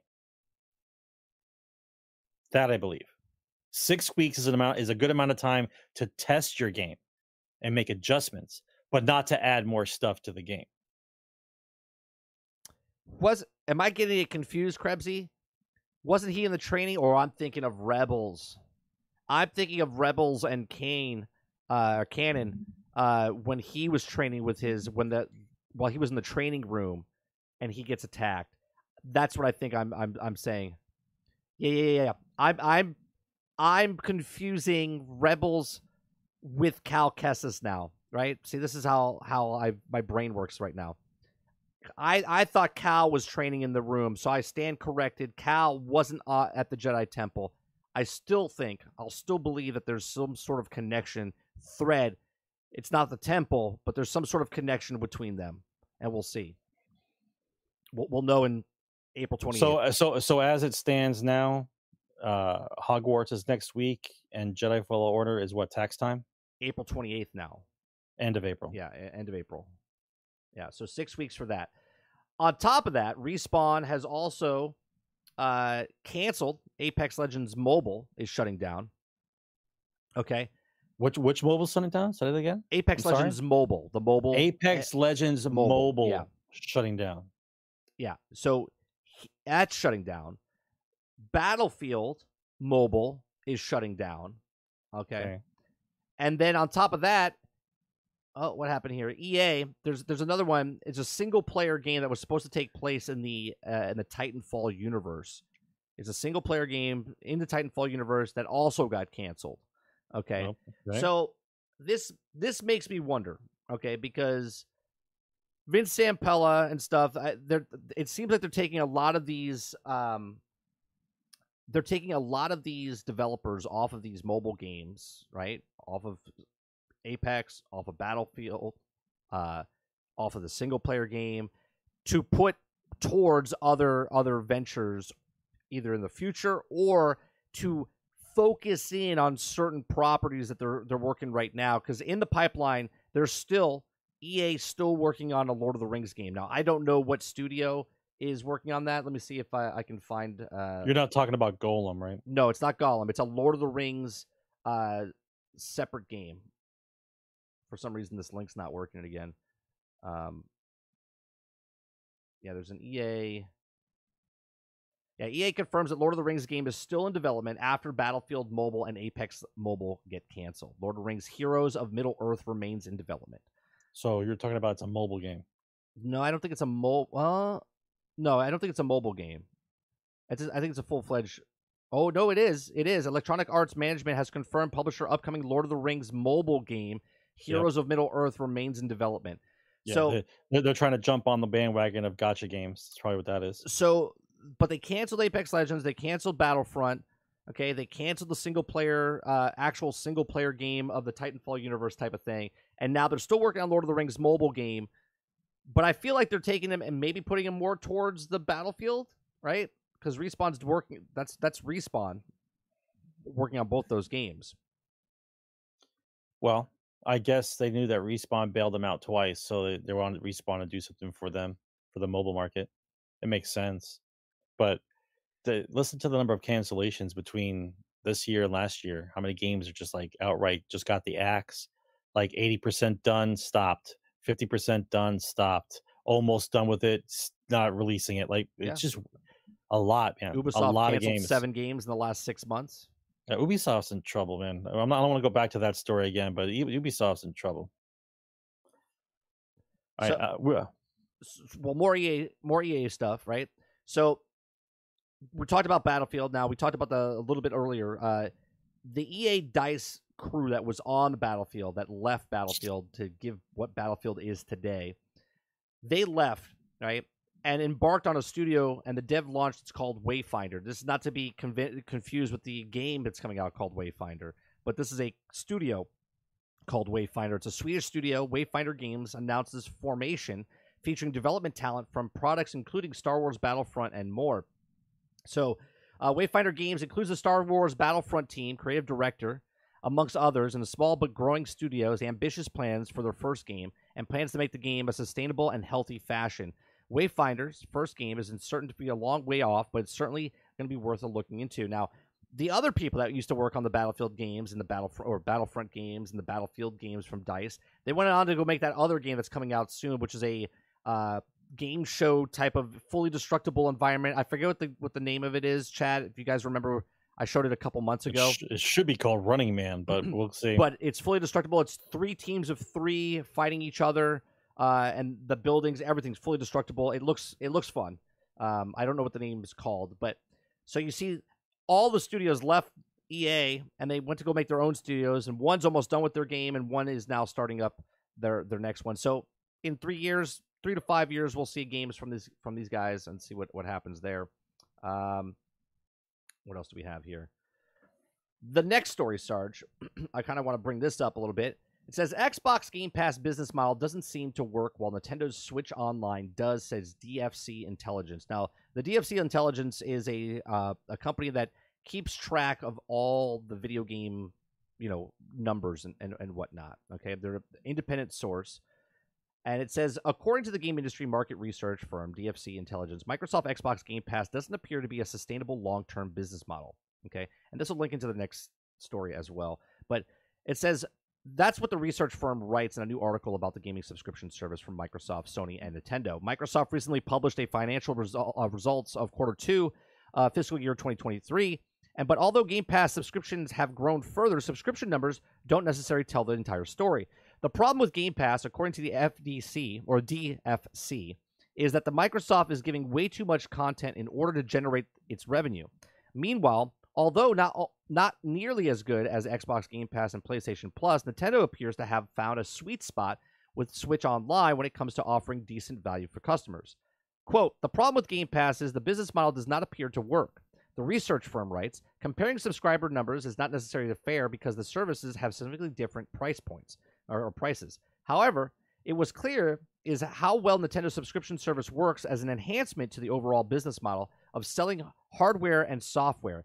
In contrast, Game Pass appears to be trying to be its own end where Xbox hardware sales are not that important.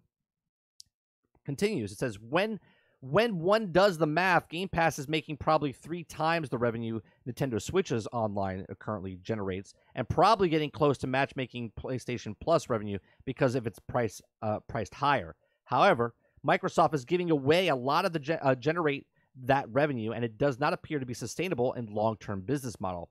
The article goes on to say that the last part of this, giving away a AAA first-party title content, is the kicker.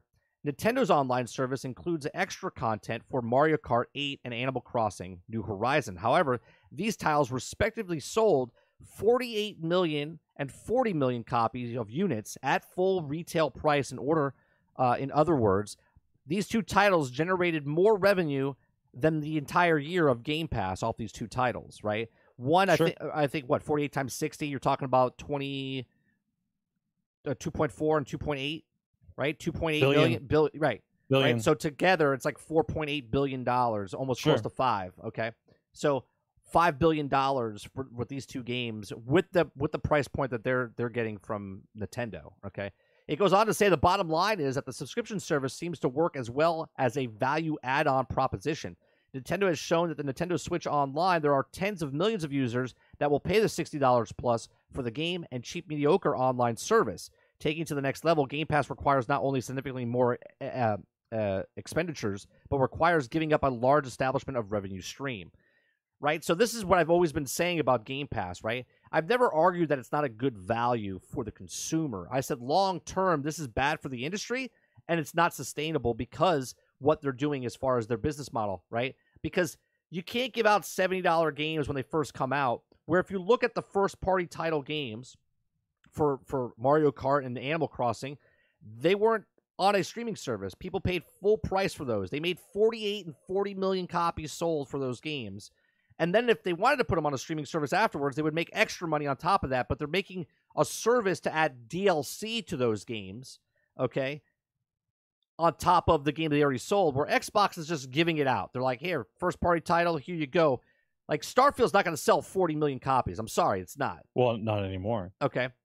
Redfall's not going to sell 40 million copies of the game, okay? Hogwarts will sell 40 million copies because they're not cutting their legs off by putting it on a streaming service, right? And this is why I like PlayStation's business model for PlayStation Plus better than Game Pass, because here's the next story. I'll get your input real fast, Sarge, on this, but God of War sold 11 million units in 3 months. That's on one system. Well, one brand. It's on PlayStation 4 and PlayStation 5, okay? But they sold 11 million units in 3 months. If they had it on PlayStation Plus Premium, do you think they would sell 11 million copies? No. So what do you think of this article from the DFC?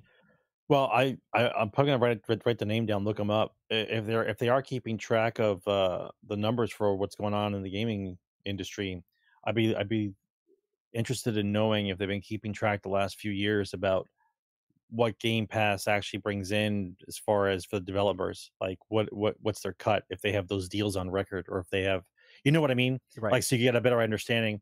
I do think that even though we've discussed this multiple times on how we believe Game Pass is, if Microsoft's push for this, trying to turn Game Pass into the new Netflix, and it doesn't work out, if you think about it, they can pivot immediately and just make Game Pass this thing that people can have to play video games and still sell the games and not put everything on Game Pass. You know what I mean? Right. Like it's only $10, right? It's only $10 a month. I've seen people spend more money on stupider stuff for $10 a month. Just because you're not getting a first party title on Game Pass doesn't mean you wouldn't get Game Pass. We already know this because they had the games on there before the first party titles came up, and they were paying $10 for Game Pass. You know what I mean? Like, Game Pass originally was the spot for indies to get noticed on console, and then you would buy their game, right? That's the whole point, I thought, originally. But this whole push for trying to get everyone on board and push it so where you don't even have to get an Xbox anymore, everything is just streaming, period. Right? Just to say, if that doesn't work, then they just go back and copy the Nintendo model, right? It would be no skin off their back. They just have the money where they can make the attempt, right? They're pushing hard. They're trying to make the attempt to see what happens. I don't blame them, but we've already discussed it. I don't think what they're trying to do is sustainable. I don't think you could put all these games on Game Pass. Yeah, because the more you get, you're gonna have to raise the price, right? And then once you raise the price, you're gonna come across the thing that's happening now, where, like, right now I share my Game Pass with my son, right? I don't have a family plan. I have two Xboxes, and I share my Game Pass with my son, so he can download whatever he wants, download it to the Xbox, and vice versa. So here's the next story, Sarge. Netflix, okay, Netflix unveils their plans to prevent password sharing. Okay, so here's what they're doing. So, as report by what's that, Sarge? No, clear my throat. Sorry. JHack's streaming service has detailed the aims to crack down the online accounts of sharing the update. The information varies between countries, but it looks like the company will be paying careful attention to devices used at login accounts from now on. Okay, the UK subscribers currently highlighted the devices may require verification if only not associated with the Netflix household, or if you attempt to access the account outside of the subscriber's primary location for the extended period of time. Now, the frequently asked page is also the country of Netflix is testing extra membership fees for sharing have tweaked the rules. Now, the Costa Rica Help Center states that the device must connect to Wi-Fi at a primary location and watch something on Netflix at least once every 31 days. Now, the company will use information such as IP addresses, device IDs, and account activity and determine whether the device signed into the account is connected to the primary location. A device may be blocked from watching Netflix if it's deemed to fall outside of the household. As further set on the guidelines, if you're a primary account owner, you find yourself traveling between locations, you can request a temporary code to access the Netflix for 7 consecutive days. Alternatively, you can also update your primary location if that has changed. Now, I don't need to read the rest of it, okay? This is stupid, okay? And here's why it's stupid, okay? I am a person that has paid for Netflix. I have not shared my password. I literally bought our parents, their own, so they didn't have to share, right? I gave that to them instead of sharing with them. I was like, here's a year's worth of Netflix. There you go, okay? Netflix is trying to get more, right? They keep raising the price, but no one's getting Netflix because they're sharing the passwords, okay? And this is the exact same thing I'm seeing that's going to happen to Game Pass a couple of years down the road, right? They're going to raise the price. People are not going to want to buy Game Pass because they don't think the value, even though it's a great value, it might go to $25 or $30 sometime down the road, and people are like, that's too expensive. $30 a month for that? And they're like, eh. And they're going to start sharing passwords or doing whatever else. I know they're coming out with a family plan. But Netflix, I'm a paying customer, and now this is a hoop that I have to jump through. Every single month now, it's like a goddamn check-in game for video games now, right? I got to pick up my cell phone, my iPhone, and then I got to log into Netflix and watch something so they don't take my as an account that's not paying for it. Then I got to go to my iPad, then I got to go to my computer, and then I got to go log into my wife's iPad, got to go log into my wife's iPhone, then I got to go get out of here. Yeah, okay? I don't think that's what it's gonna be though. That's exactly what it is. They just said for each device you have to log in every 31 days. No, they don't mean it like that though, that's exactly what it says. Well, that sounds ridiculous. Okay, so you know what's going to happen? I'm not getting Netflix anymore. They've lost me as a customer. Because if I have to jump through hoops because somebody else I'm a paying customer. I'm not sharing my password. But now, as I'm a good customer, now I have to jump through the hoops because the people that are sharing passwords, now I have to, so they lose me as a customer. I don't know about anybody else, but they lose me as a customer because I'm not logging in every single month, putting on my phone a reminder, you got to log into Netflix. Got to log into Netflix. All right, people. But can't you just put everything on? These are my devices. This is what's on, and we move on. Yeah, but it counts it. It looks at it. So when I used to travel, this would be a pain in my ass. Okay, when I used to have to go to different states all the time, and I'm watching Netflix in the airplane or in Chicago or in California or New York, I would have to log in every single time. Like, fuck you, I'm done. I'm not even right. You're talking about the people, us, that don't like 2 browsers on your computer to move over to click on a different browser. They don't want Steam and Epic on the same screen because it's too much of a hassle to go log in and do a different thing by moving your mouse like this. This is all you got to do, right? You want me to log in on all my devices every single month? Get out of here. Well, maybe people will just start using the same device for everything, and then they don't have to worry about it. You don't have to log on for everything. You just log on for the ones you keep using. What I want to see though, are they going to call this the Netflix apocalypse? This is good. Yeah, they're going to kill their own 100 million subscribers. They potentially could lose 100 million subscribers.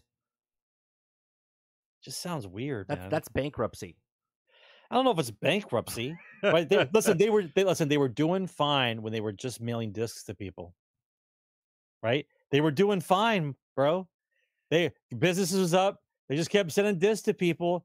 Everything was great. There's still you could still get discs. I know, but what I'm saying, but what I'm saying is, if they put themselves in this I guess entertainment cul-de-sac where they have to pay all these people to make these first party programs for their streaming service, and they can't keep up with it, then same thing I just said before about Game Pass and Microsoft. Like, just scale back and we start mailing discs to people. You can just get the movies and that's it. Right. Like, I don't understand why they put themselves in the hole to try to make the money that you were making anyway. Like, we were making money. We did good. We were growing. We got me money. But now we have to have all the money. We have to make 27 shows. We got to raise the price to $50 a month. We're the new cable company now. Like, I don't understand. I don't understand why. Right? Your stock was up. Everyone was doing well. The company was growing. And now you put yourself in this position where I'm gonna get rid of 100 million subscribers because they're sharing passwords. Yes, Mantis, you're not wrong, right? Think about logging in on a device that don't have save your email or password, right? Think about that.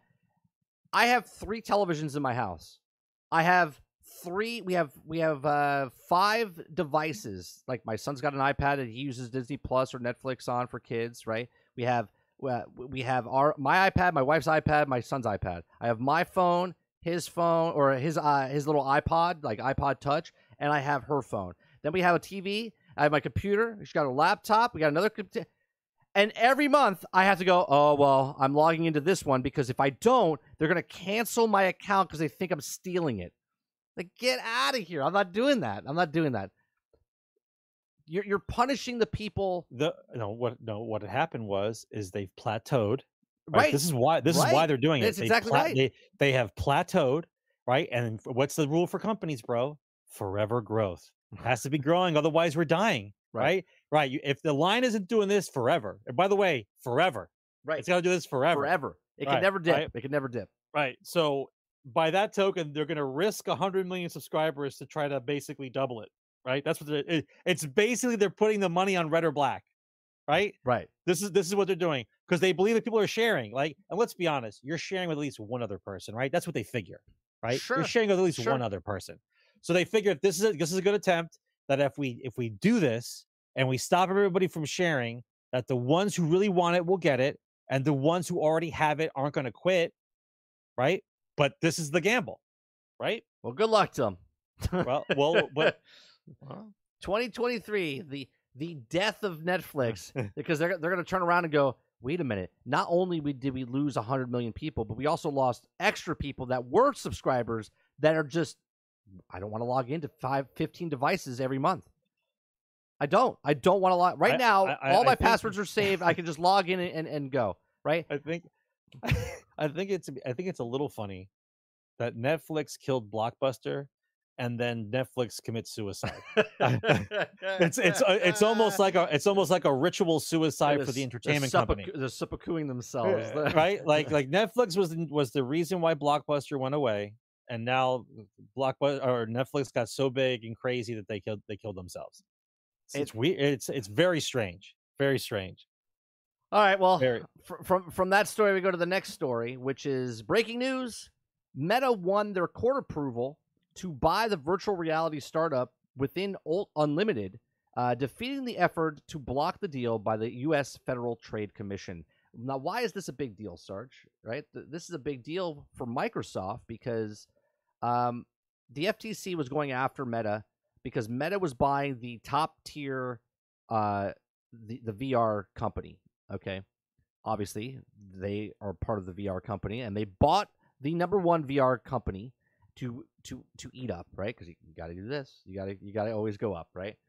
And the FTC was like, no, you can't do this. And they did. They lost. And now Meta is going to take control of the number one VR company, and they're going to merge inside of Facebook. So the FTC, because they're still pushing Meta. Couldn't stop this from happening. And then we go over to Microsoft, right? This is the exact same scenario. They're trying to stop Microsoft because they think they're going to have an unfair advantage in the industry if they purchase the Activision Blizzard, right? Because they have 32% of the market or whatever it is for certain things. So here we are. So now if the FTC loses this and then they lose Microsoft, the FTC is going to have a lot of problems on their hands. They're spending a lot of money. No, they don't care. They're trying to spend a lot of money. The FTC is funded by you, so they have plenty of money. Don't worry about it.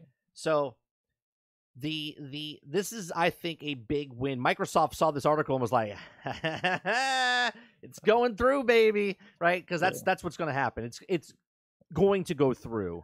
They're just trying to prolong it as much as possible. Listen, I don't think that the government entities understand fully big tech and like really well. Like they don't understand it. All they know is like big tech companies keep getting bigger, and they're buying these other companies for strategic gains because like Meta wants to do this fully integrated VR stuff. So they want the best VR guys that they have. So they want to buy them. It makes sense, right? But like the government entities look at it and go, "Oh my God, the big tech guys are starting to buy up all these things. We have to make sure we put roadblocks in front." And like this is not new, right? The only thing that's changed over the last decade is there's more big tech, right? There's more big tech companies. Right. And so now it's like the goalie trying to block all these pucks. After a while, they're going to get by. Right. We're at the point now where we have to analyze what we're actually trying to do. Right. And a story that you didn't bring up, and I think everyone needs to look up on, is the AI, it was a GRT, the GPT, whatever the hell that is. GPT. Yeah. Right. The AI. I sent you a video before the show starts. You need to watch it. It's actually terrifying. Like what they're trying to accomplish with the AI is terrifying. Oh yeah. Like it's stage 1 of Skynet. Oh, yeah. And I'm not saying that to be a joke. Like it's legit stage 1 of Skynet. Like I don't understand the just you're just giving over what we are as humans over to this AI. So like it learns, they want it to become sentient. And it's like, have you guys not understood what happens when that happens? Like you don't get it. Like they still think that you're going to control it. Like you're going to control it, right? If you gave AI the power to use the internet and know everything about us, I laugh because I'm terrified. I'm like, I don't understand what you guys are doing. Right. So this is the small steps that government is trying to put roadblocks in front of big tech. Now, if I was a government entity, I wouldn't be worrying about Facebook and VR helmets. Right. OK, I'd be worried about Boston Dynamics and their kung fu robot that according to them is supposed to help and aid in construction. Yeah. Yeah, right. And the dog that's supposed to help police find bombs and explosives in the military is like, you could just put a gun on top of the dog and the dog could just run around. Well, it would look exactly like the dog from Division 2, right? Exactly. It'll look exactly like that dog. Did you hear that the military, they have these robots that they're teaching, right? They're training the robots to detect you, and they had a whole platoon try to sneak up on the robot, so the robot would, and they all succeeded sneaking up on it. But that's the whole point, right? Because if you one did a somersault, one was doing cartwheels, one person put themselves in a box and like snuck up on it and didn't know what to do. Okay, yeah, it didn't know what to do yet. Exactly. So now they taught it. If someone comes at you as a cartwheel or a somersault or a box comes over to you, the AI is now detected all of that, all of that You're stuff. Learning. Yes. So.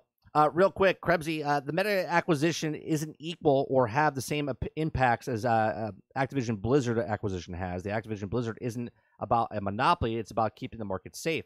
That's exactly what the thing was for Facebook for the VR thing. It's to keep the market safe because they don't want them taking that and then having an unfair advantage inside the market. Right, because this is exactly why they're bringing up with Activision Blizzard. They'll have an unfair advantage in the market because they're just purchasing the big chunk of it and then putting it in. It has everything to do with the Microsoft Activision Blizzard deal because it's the exact same thing. Company buys up big company and makes themselves bigger in that field. And that's exactly what Microsoft is doing. Microsoft is buying a company in the bigger company to make them have an advantage inside that advantage. So don't say it's not has anything or not equal. Sure, it's not equal because VR is not where video games is right now. But if Meta buys this company and now they have an advantage for 20 years and then VR becomes the next thing, who do you think has the advantage? This is why the FTC was trying to stop them from doing what they're doing. This is why the FTC is trying to stop Activision Blizzard and Microsoft deal. Has everything to do with it. It's the exact same thing. I got to get back to the Boston Dynamics robot, right? At first, I thought it was fake, right? And then I did more research, and it was real, okay? When I look at that robot, okay, I literally look at that robot and picture it with rocket launchers on its shoulders and a big-ass laser pistol in its hands. Like, straight out of Terminator. Like legit. I look at that, and I see the Terminator. I look at it, I see it, right? Not the liquefied one. Let's not get too crazy. But, like the T-800. Give it time, Sarge. Right? Give it time. Like they hit it with chairs, they hit it with boulders, they fired stuff. Like, it doesn't go down. You're not going to knock it over. Well, which way? I didn't see the video you sent me. There's a video that people did CGI that it looks like a robot, but it's CGI'd. I don't know if you're looking at the actual robot because there's real and then there's the fake ones. So are you looking at the guys that were pushing it with the stick and smacking it with the thing? No, that was the fake one. Oh, okay. All right. I just want to make sure because I haven't seen the video. I did more research. It's terrifying. It's terrifying. Well, when I look at that robot, I see a robot fully armed. Right? That's what I see. Why? First of all, I know I might be sounding crazy, but why wouldn't you? Well, right? Of course How much money can be made if I sell all these robots to these other countries? Right, or for the military, just purpose of the military. Right, exactly. Right, and then some kid in a bedroom that's a good hacker can just take control of them. So everyone, the story came out today. It might have came out yesterday, but I caught it today. But the new 6th generation fighter came out. You guys have to look at it. You guys have to look at. You guys have to look up our new fighter, the 6th generation fighter. I won't look it up on stream. Yeah. All right. There's something else I wanted to say based on the Activision thing, and I can't think of it now. I can't think. Oh, it's here's the thing, because you asked it lead to a monopoly. This is not Minority Report. You can't negate something because you think it's going to be a monopoly. As of right now, them buying Activision Blizzard is not a monopoly. No. Okay. And neither is buying that VR headset. There are a lot of companies making VR headsets. And the people that are trying to stop it have to do everything in their power to show enough evidence to stop the deal from going through, right? And Microsoft just has to prove that it's not that. Okay? So that's what it is. It's not a monopoly, and you can't Minority Report this to be like, well, it's going to be a monopoly because look, they could do something stupid like Netflix, okay? And Netflix can just go belly up, and they're the leaders of the industry right now of streaming services for video and entertainment, right? And they're basically seppukuing themselves. So you can't say it's a now. If Netflix decided to buy up Amazon Prime's video, then that would be like a monopoly because they're the two largest things, right? Yeah, but Travis, even if let's go along with your thought process. Let's say that it happened to be a monopoly. Once it becomes a monopoly and it's recognized as a monopoly, the antitrust laws go into effect and they would break it up. You might be too young to know, but that's what happened with Ma Bell. It got broken up into different phone companies. That's what happened to the cable companies because in the very beginning, there was only one cable company and they were going across the country. And so once it reaches that point, the antitrust laws take effect and they go and they break up the companies. So it's possible. Yes, it is possible to get monopolies. The only way, in my opinion, the Microsoft deal does not go through with Activision Blizzard is because of what just happened with Meta. FTC can try to make rules to change before the sale goes through to stop things from happening like they just did, right? Use them as an example going, look, Meta just did this, and then they have an unfair advantage in the thing. And then they have to rewrite the rules, just like Sarge just said about Ma Bell and stuff like that. And then they can change it. But I don't know, because the sale for Activision Blizzard is probably going to go through in like June, July time. Okay, so... I mean, like, here's a better example, right? Like cell phone companies. How many we got left? Oh, I don't even know. Like, because Sprint just got bought out. There's a whole bunch of new ones, though. No. Sprint just got bought out by T-Mobile, right? Oh, So that's right. really, how many big boys are left? Sure, there's stuff like Cricket Mobile or the Walmart phone. No, I think but Cricket Mobile's bought out by one of the guys too. But we all know that we all know that they're not really pulling in the big numbers. Right. Right. Well, who's running Cricket? What's his name? The actor? No, Ryan Reynolds. No, Ryan that's Reynolds. Mint. That's Mint. Oh, Mint Mobile. Sorry, Mobile. Mint Mobile. Then there's Cricket. Like there's a lot of the small companies, but the big ones is very few left. So Right. we're close. We're almost close to monopolizing on the cell phone market again. So No, I guarantee you something will kick in. Cricket Mobile is owned by AT&T. Yeah, there you go. Yeah. It's just it's another company to make you feel better. Feel like you're not exactly it's not right. it's not AT&T. I don't like AT&T. Fuck AT&T. I'm going to I'll Cricket. I'll go to Cricket. Hey, Yeah, why did I get yeah. a bill in the mail from AT&T? I'm confused. Yeah. Right. Yeah, that's exactly Yep. what's happening.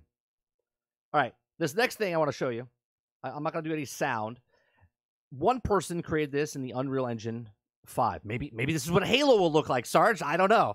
Right? Maybe this is what Halo might look like. All right, This I'm is a game. Basically, they made a Mando open world game just as an experiment to show what it could look like. Are you ready for this? Here you go. You made a Mando open world game as an experiment. Yeah, just a short little thing. Look at the graphics on this. Here you go. Okay, there you go. There's Mando with the shiny armor. Okay, he's in Mos Eisley on Tatooine. You see the Millennium Falcon. The Millennium Falcon's really gigantic compared to that Star Destroyer up there, but you know what I'm saying.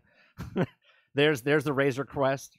Okay, pretty good. The cape and stuff is a little stiff, but not bad for a person that did it by himself. It's not stiff. It's a little stiff.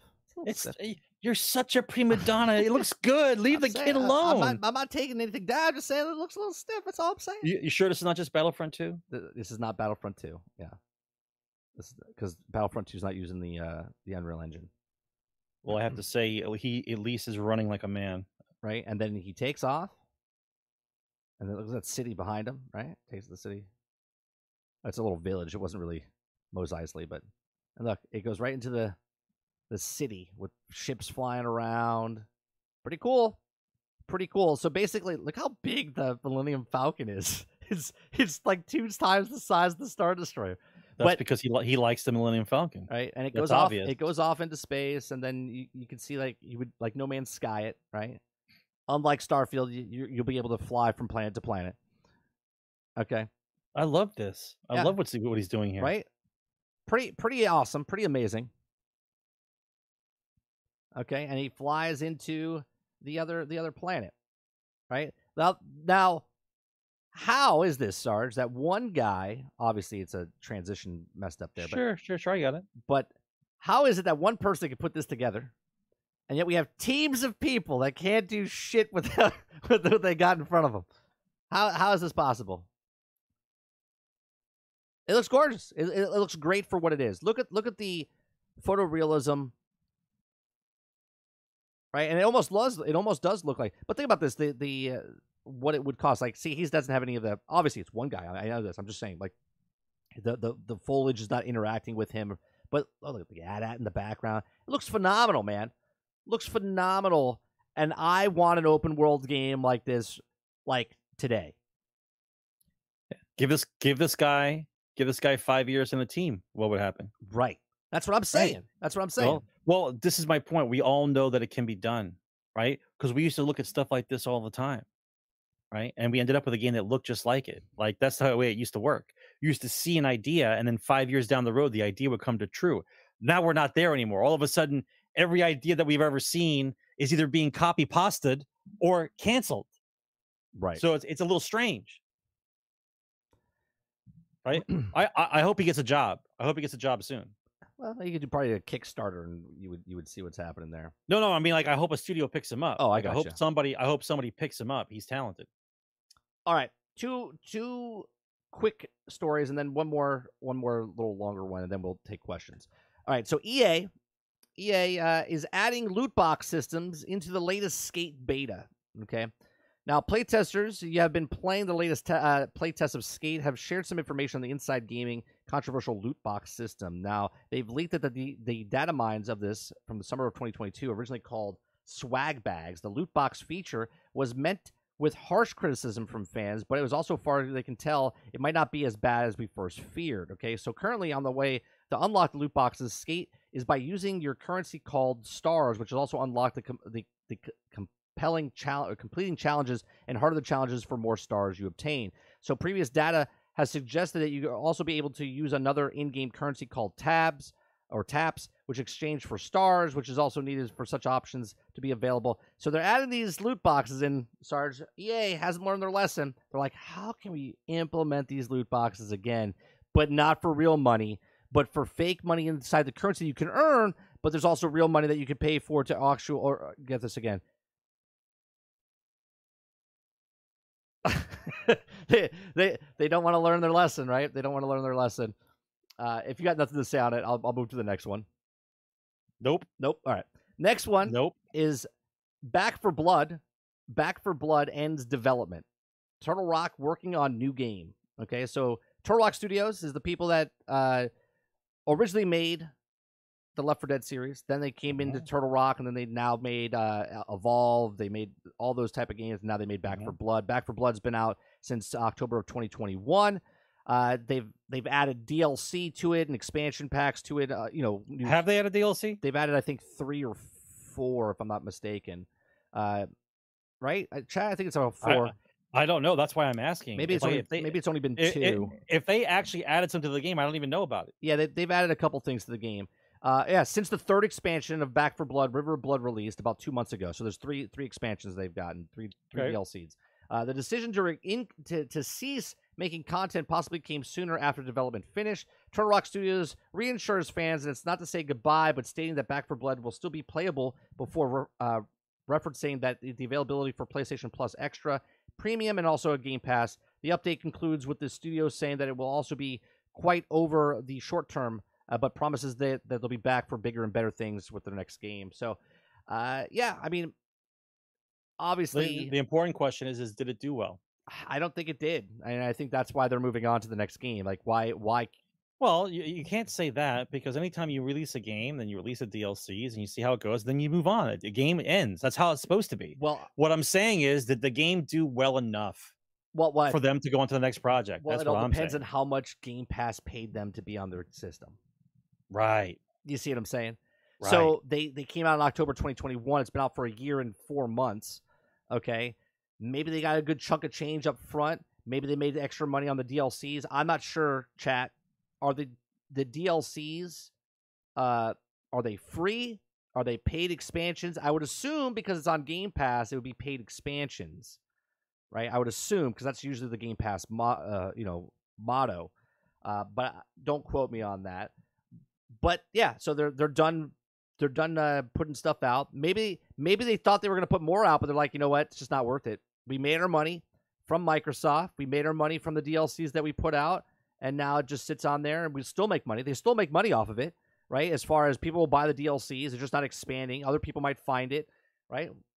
Keeps going. Not as much as it was when it first came out, but they still get some cost to it. Let's see. The last story I want to talk about is the Hogwarts Legacy confirms early access release time. Okay, this is actually pretty good or bad, all depending on what system you're on and whatnot. So it's a full release, okay, at midnight on wherever you are in the world.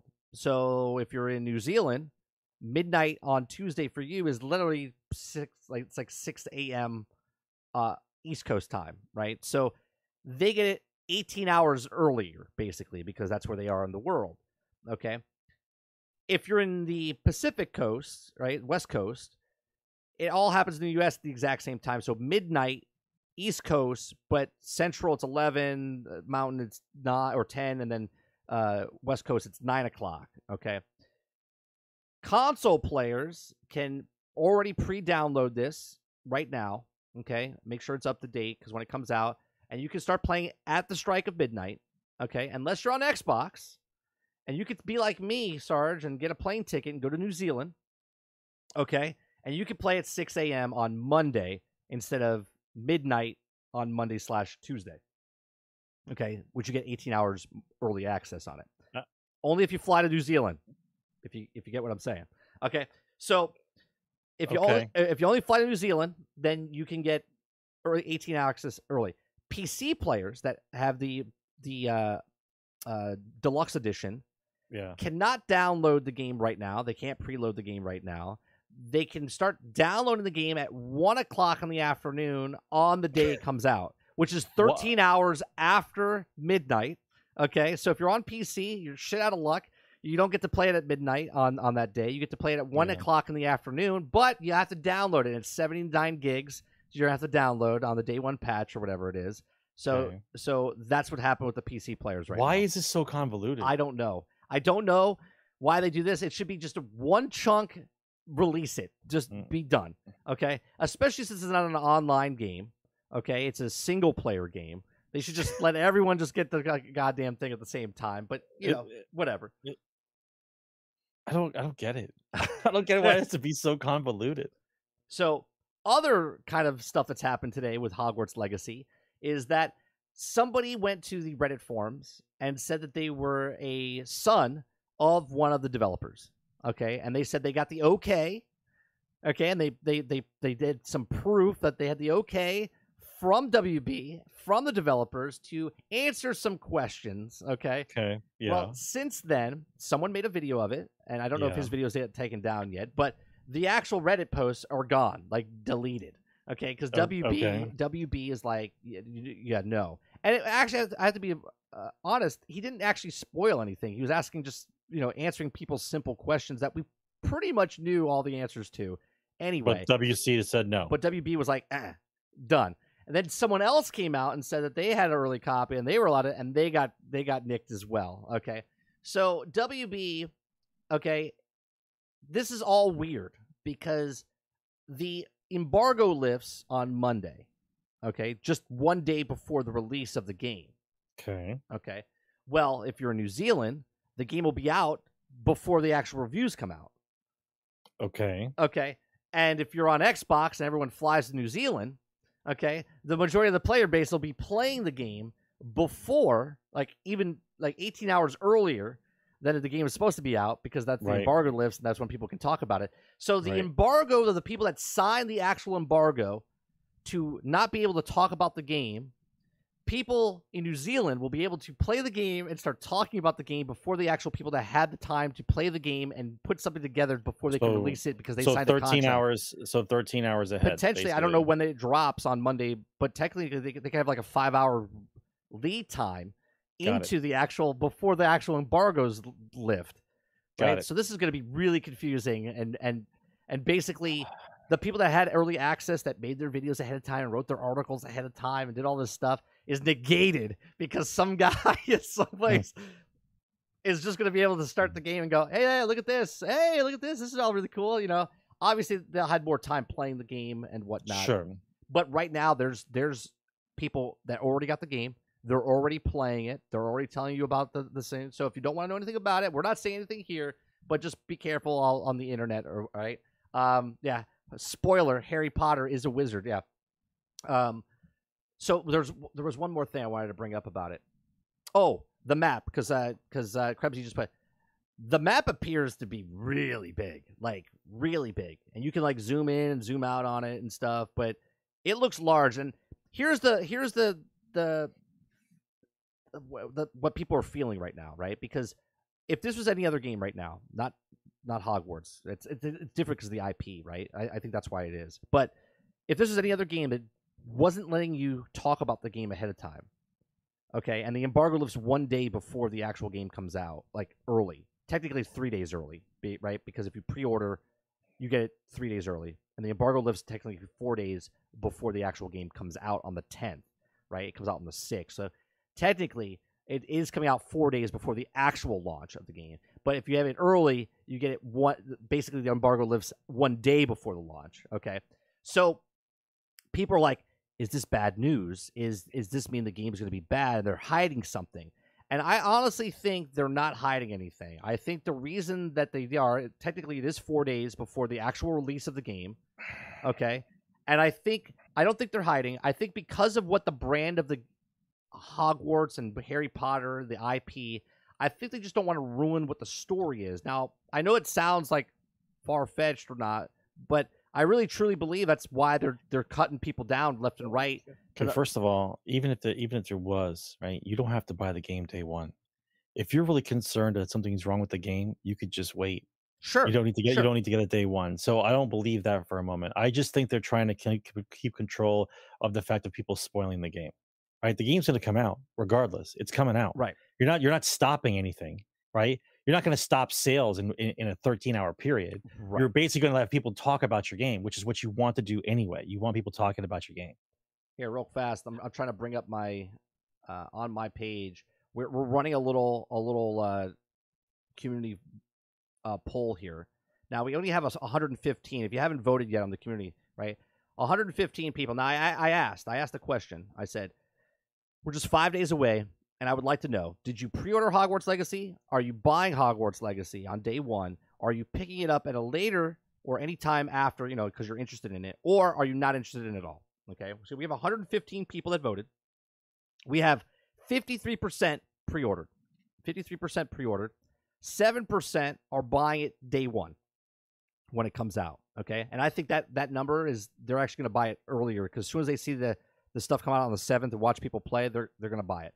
Buying later, right, means these people could potentially buy it day one, or they could pre-order it after they watch it on the 7th, right? Because the 8th and 9th, 10th, whatever. 28%, right? So we have a total of 86% of 115 people that are buying this game within basically the first week, okay?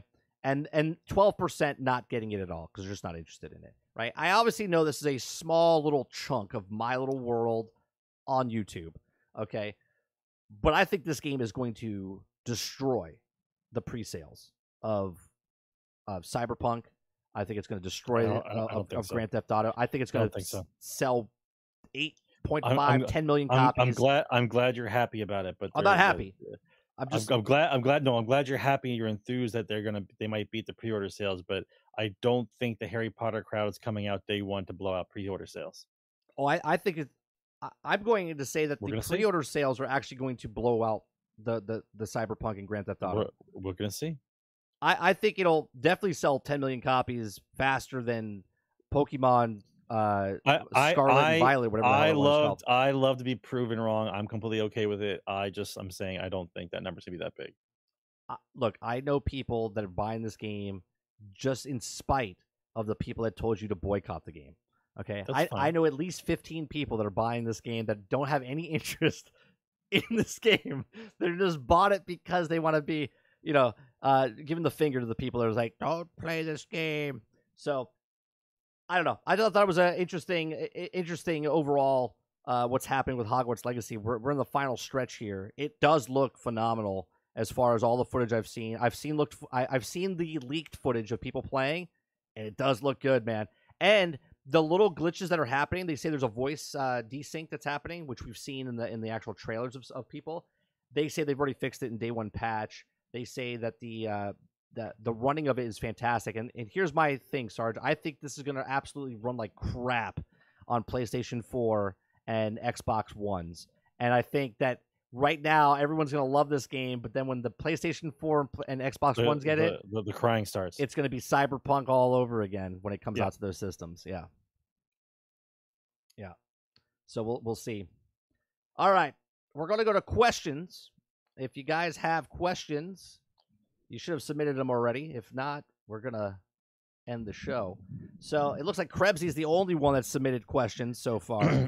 That's fine. He has a lot of coffee. Now, there was a question by Ric Flair earlier in the show about Destiny, but I can't scroll up that far to see it.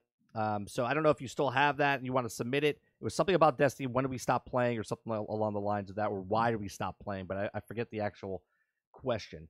Krebsy says, would you agree with me in thinking that Halo going to Unreal won't fix anything unless they drop thing like 18 contract workers and get better leaders, or other things that you might be worried about? Yeah, I think you're gonna have this. I don't think the problem is the engine. I think the problem is the management and the way they're making the game, right? The 18-month contract workers is a massive problem. The upper management that doesn't know what the hell they're doing or not communicating or whatever is the problem. I don't care if you're working with Unreal Engine or if you're working with Slipspace. If you have bad management and you have bad, just people working in your company, it doesn't matter what you make it, right? That's my opinion. What do you think, Sarge? I mean,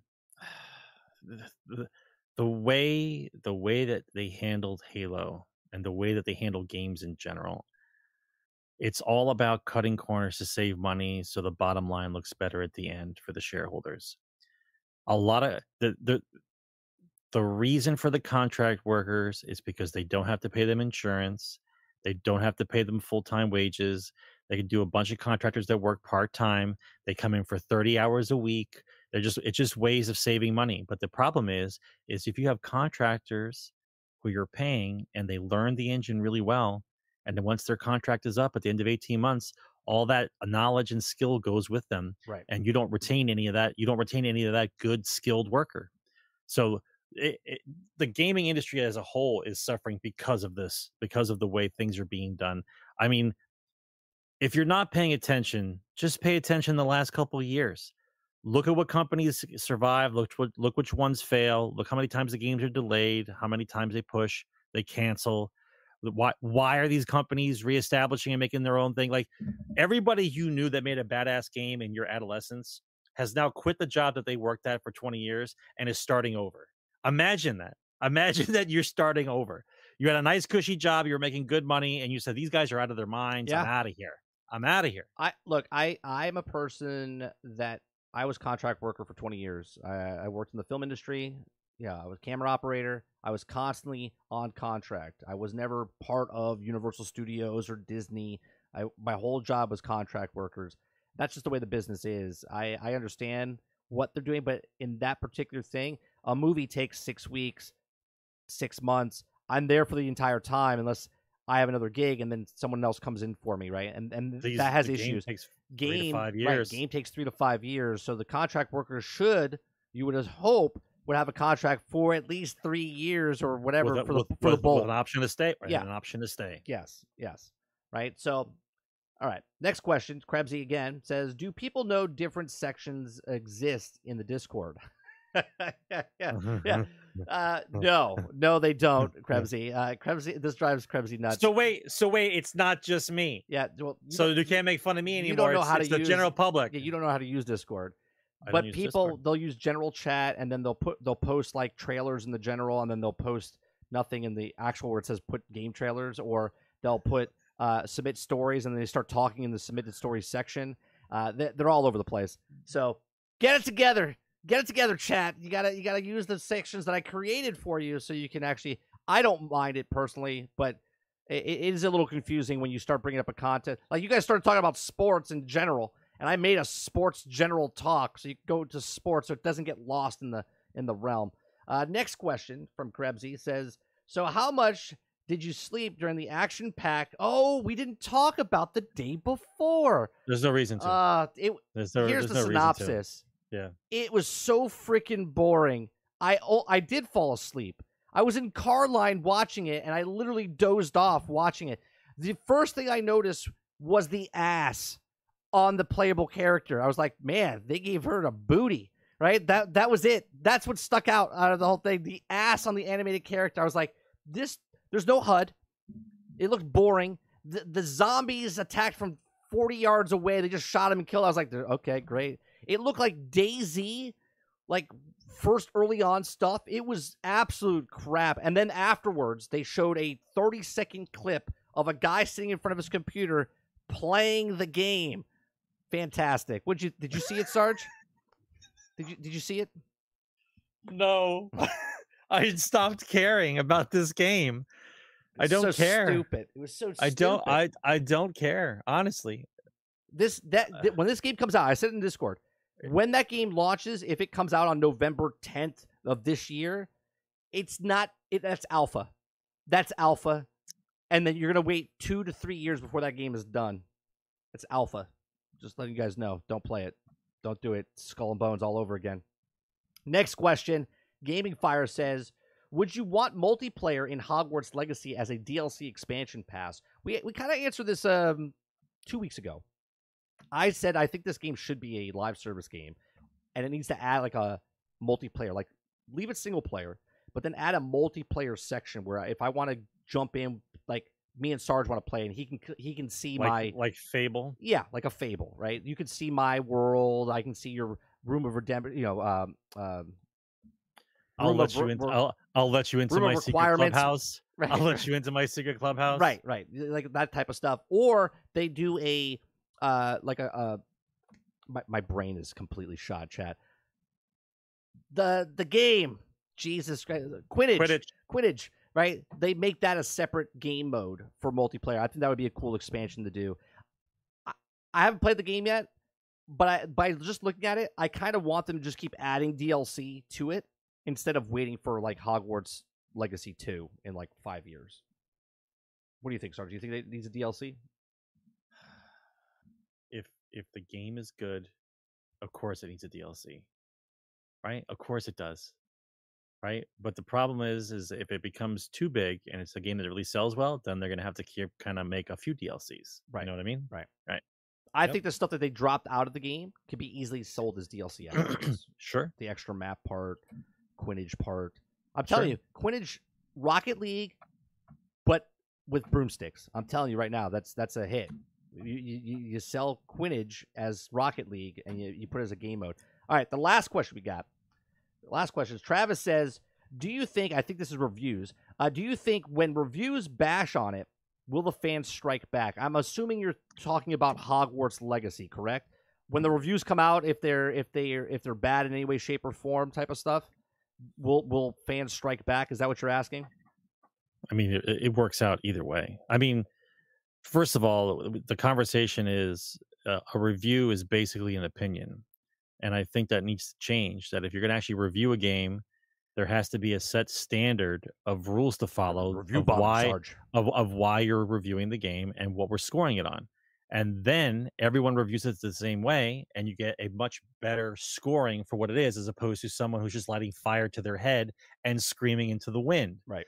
It's a review. Listen, a review originally is supposed to be your opinion about the game or a movie, right? But if you're really looking at if the game is good or not, like, do I want to buy this game? Not that I want to see the game. Do I want to buy this game? I just think that there should be a set of standards that we are judging the game by. That's all. Well, and that way we score correctly. It's funny that you say that, Sarge, because I watched the last preview of IGN, and they talked about Hogwarts Legacy, and in their overview of it, they spent the last minute and a half talking about the stupid things that have nothing to do with the game, and they're basing it off of that, right? They were talking about the J.K. Rowling, what she said about stuff, and I was just like, that has nothing to do with the game. Nothing. Irrelevant. It's irrelevant. So, all right. That's going to do it for us. Episode 342 is in the can. We do appreciate you very much for coming out and hanging out with us. Please make sure you hit that like button before you leave. There was 40 of you in here. We only see 24 likes. How are you here this long and not hitting a button? Hit the like button. It helps us out. Just push the button. It takes just push the button. Just say, hey, you guys did all right. Push the button. Or I don't like you. Push the button. Right, push the button. Dislike, like. Either way, right. Either thumb. Yeah. We don't care. But as long as they total the amount of people, I don't care. Push the button. So, Generation X Gaming, the weekly podcast that goes over a few of the top stories from the past week, and we rant along the way. We're live every single Thursday, 8 p.m. Eastern. We're off for the weekend. This is our flagship show that we do every single Thursday to end up the week of our stuff. I might stream Friday, like this week, Saturday, late night, around 11 o'clock p.m., doing some more of the Hi-Fi Rush. And then come Monday, I'm flying to New Zealand, folks. I'm flying to New Zealand, and we will be playing Hogwarts Legacy Monday, Tuesday, Wednesday, Thursday. We're going to be diving in there and playing inside Hogwarts Legacy. So I appreciate you very much for coming out and hanging out with us, and I'll see you guys on the next one. Thanks for... Game on, guys. Oh, God, I can't find the end screen.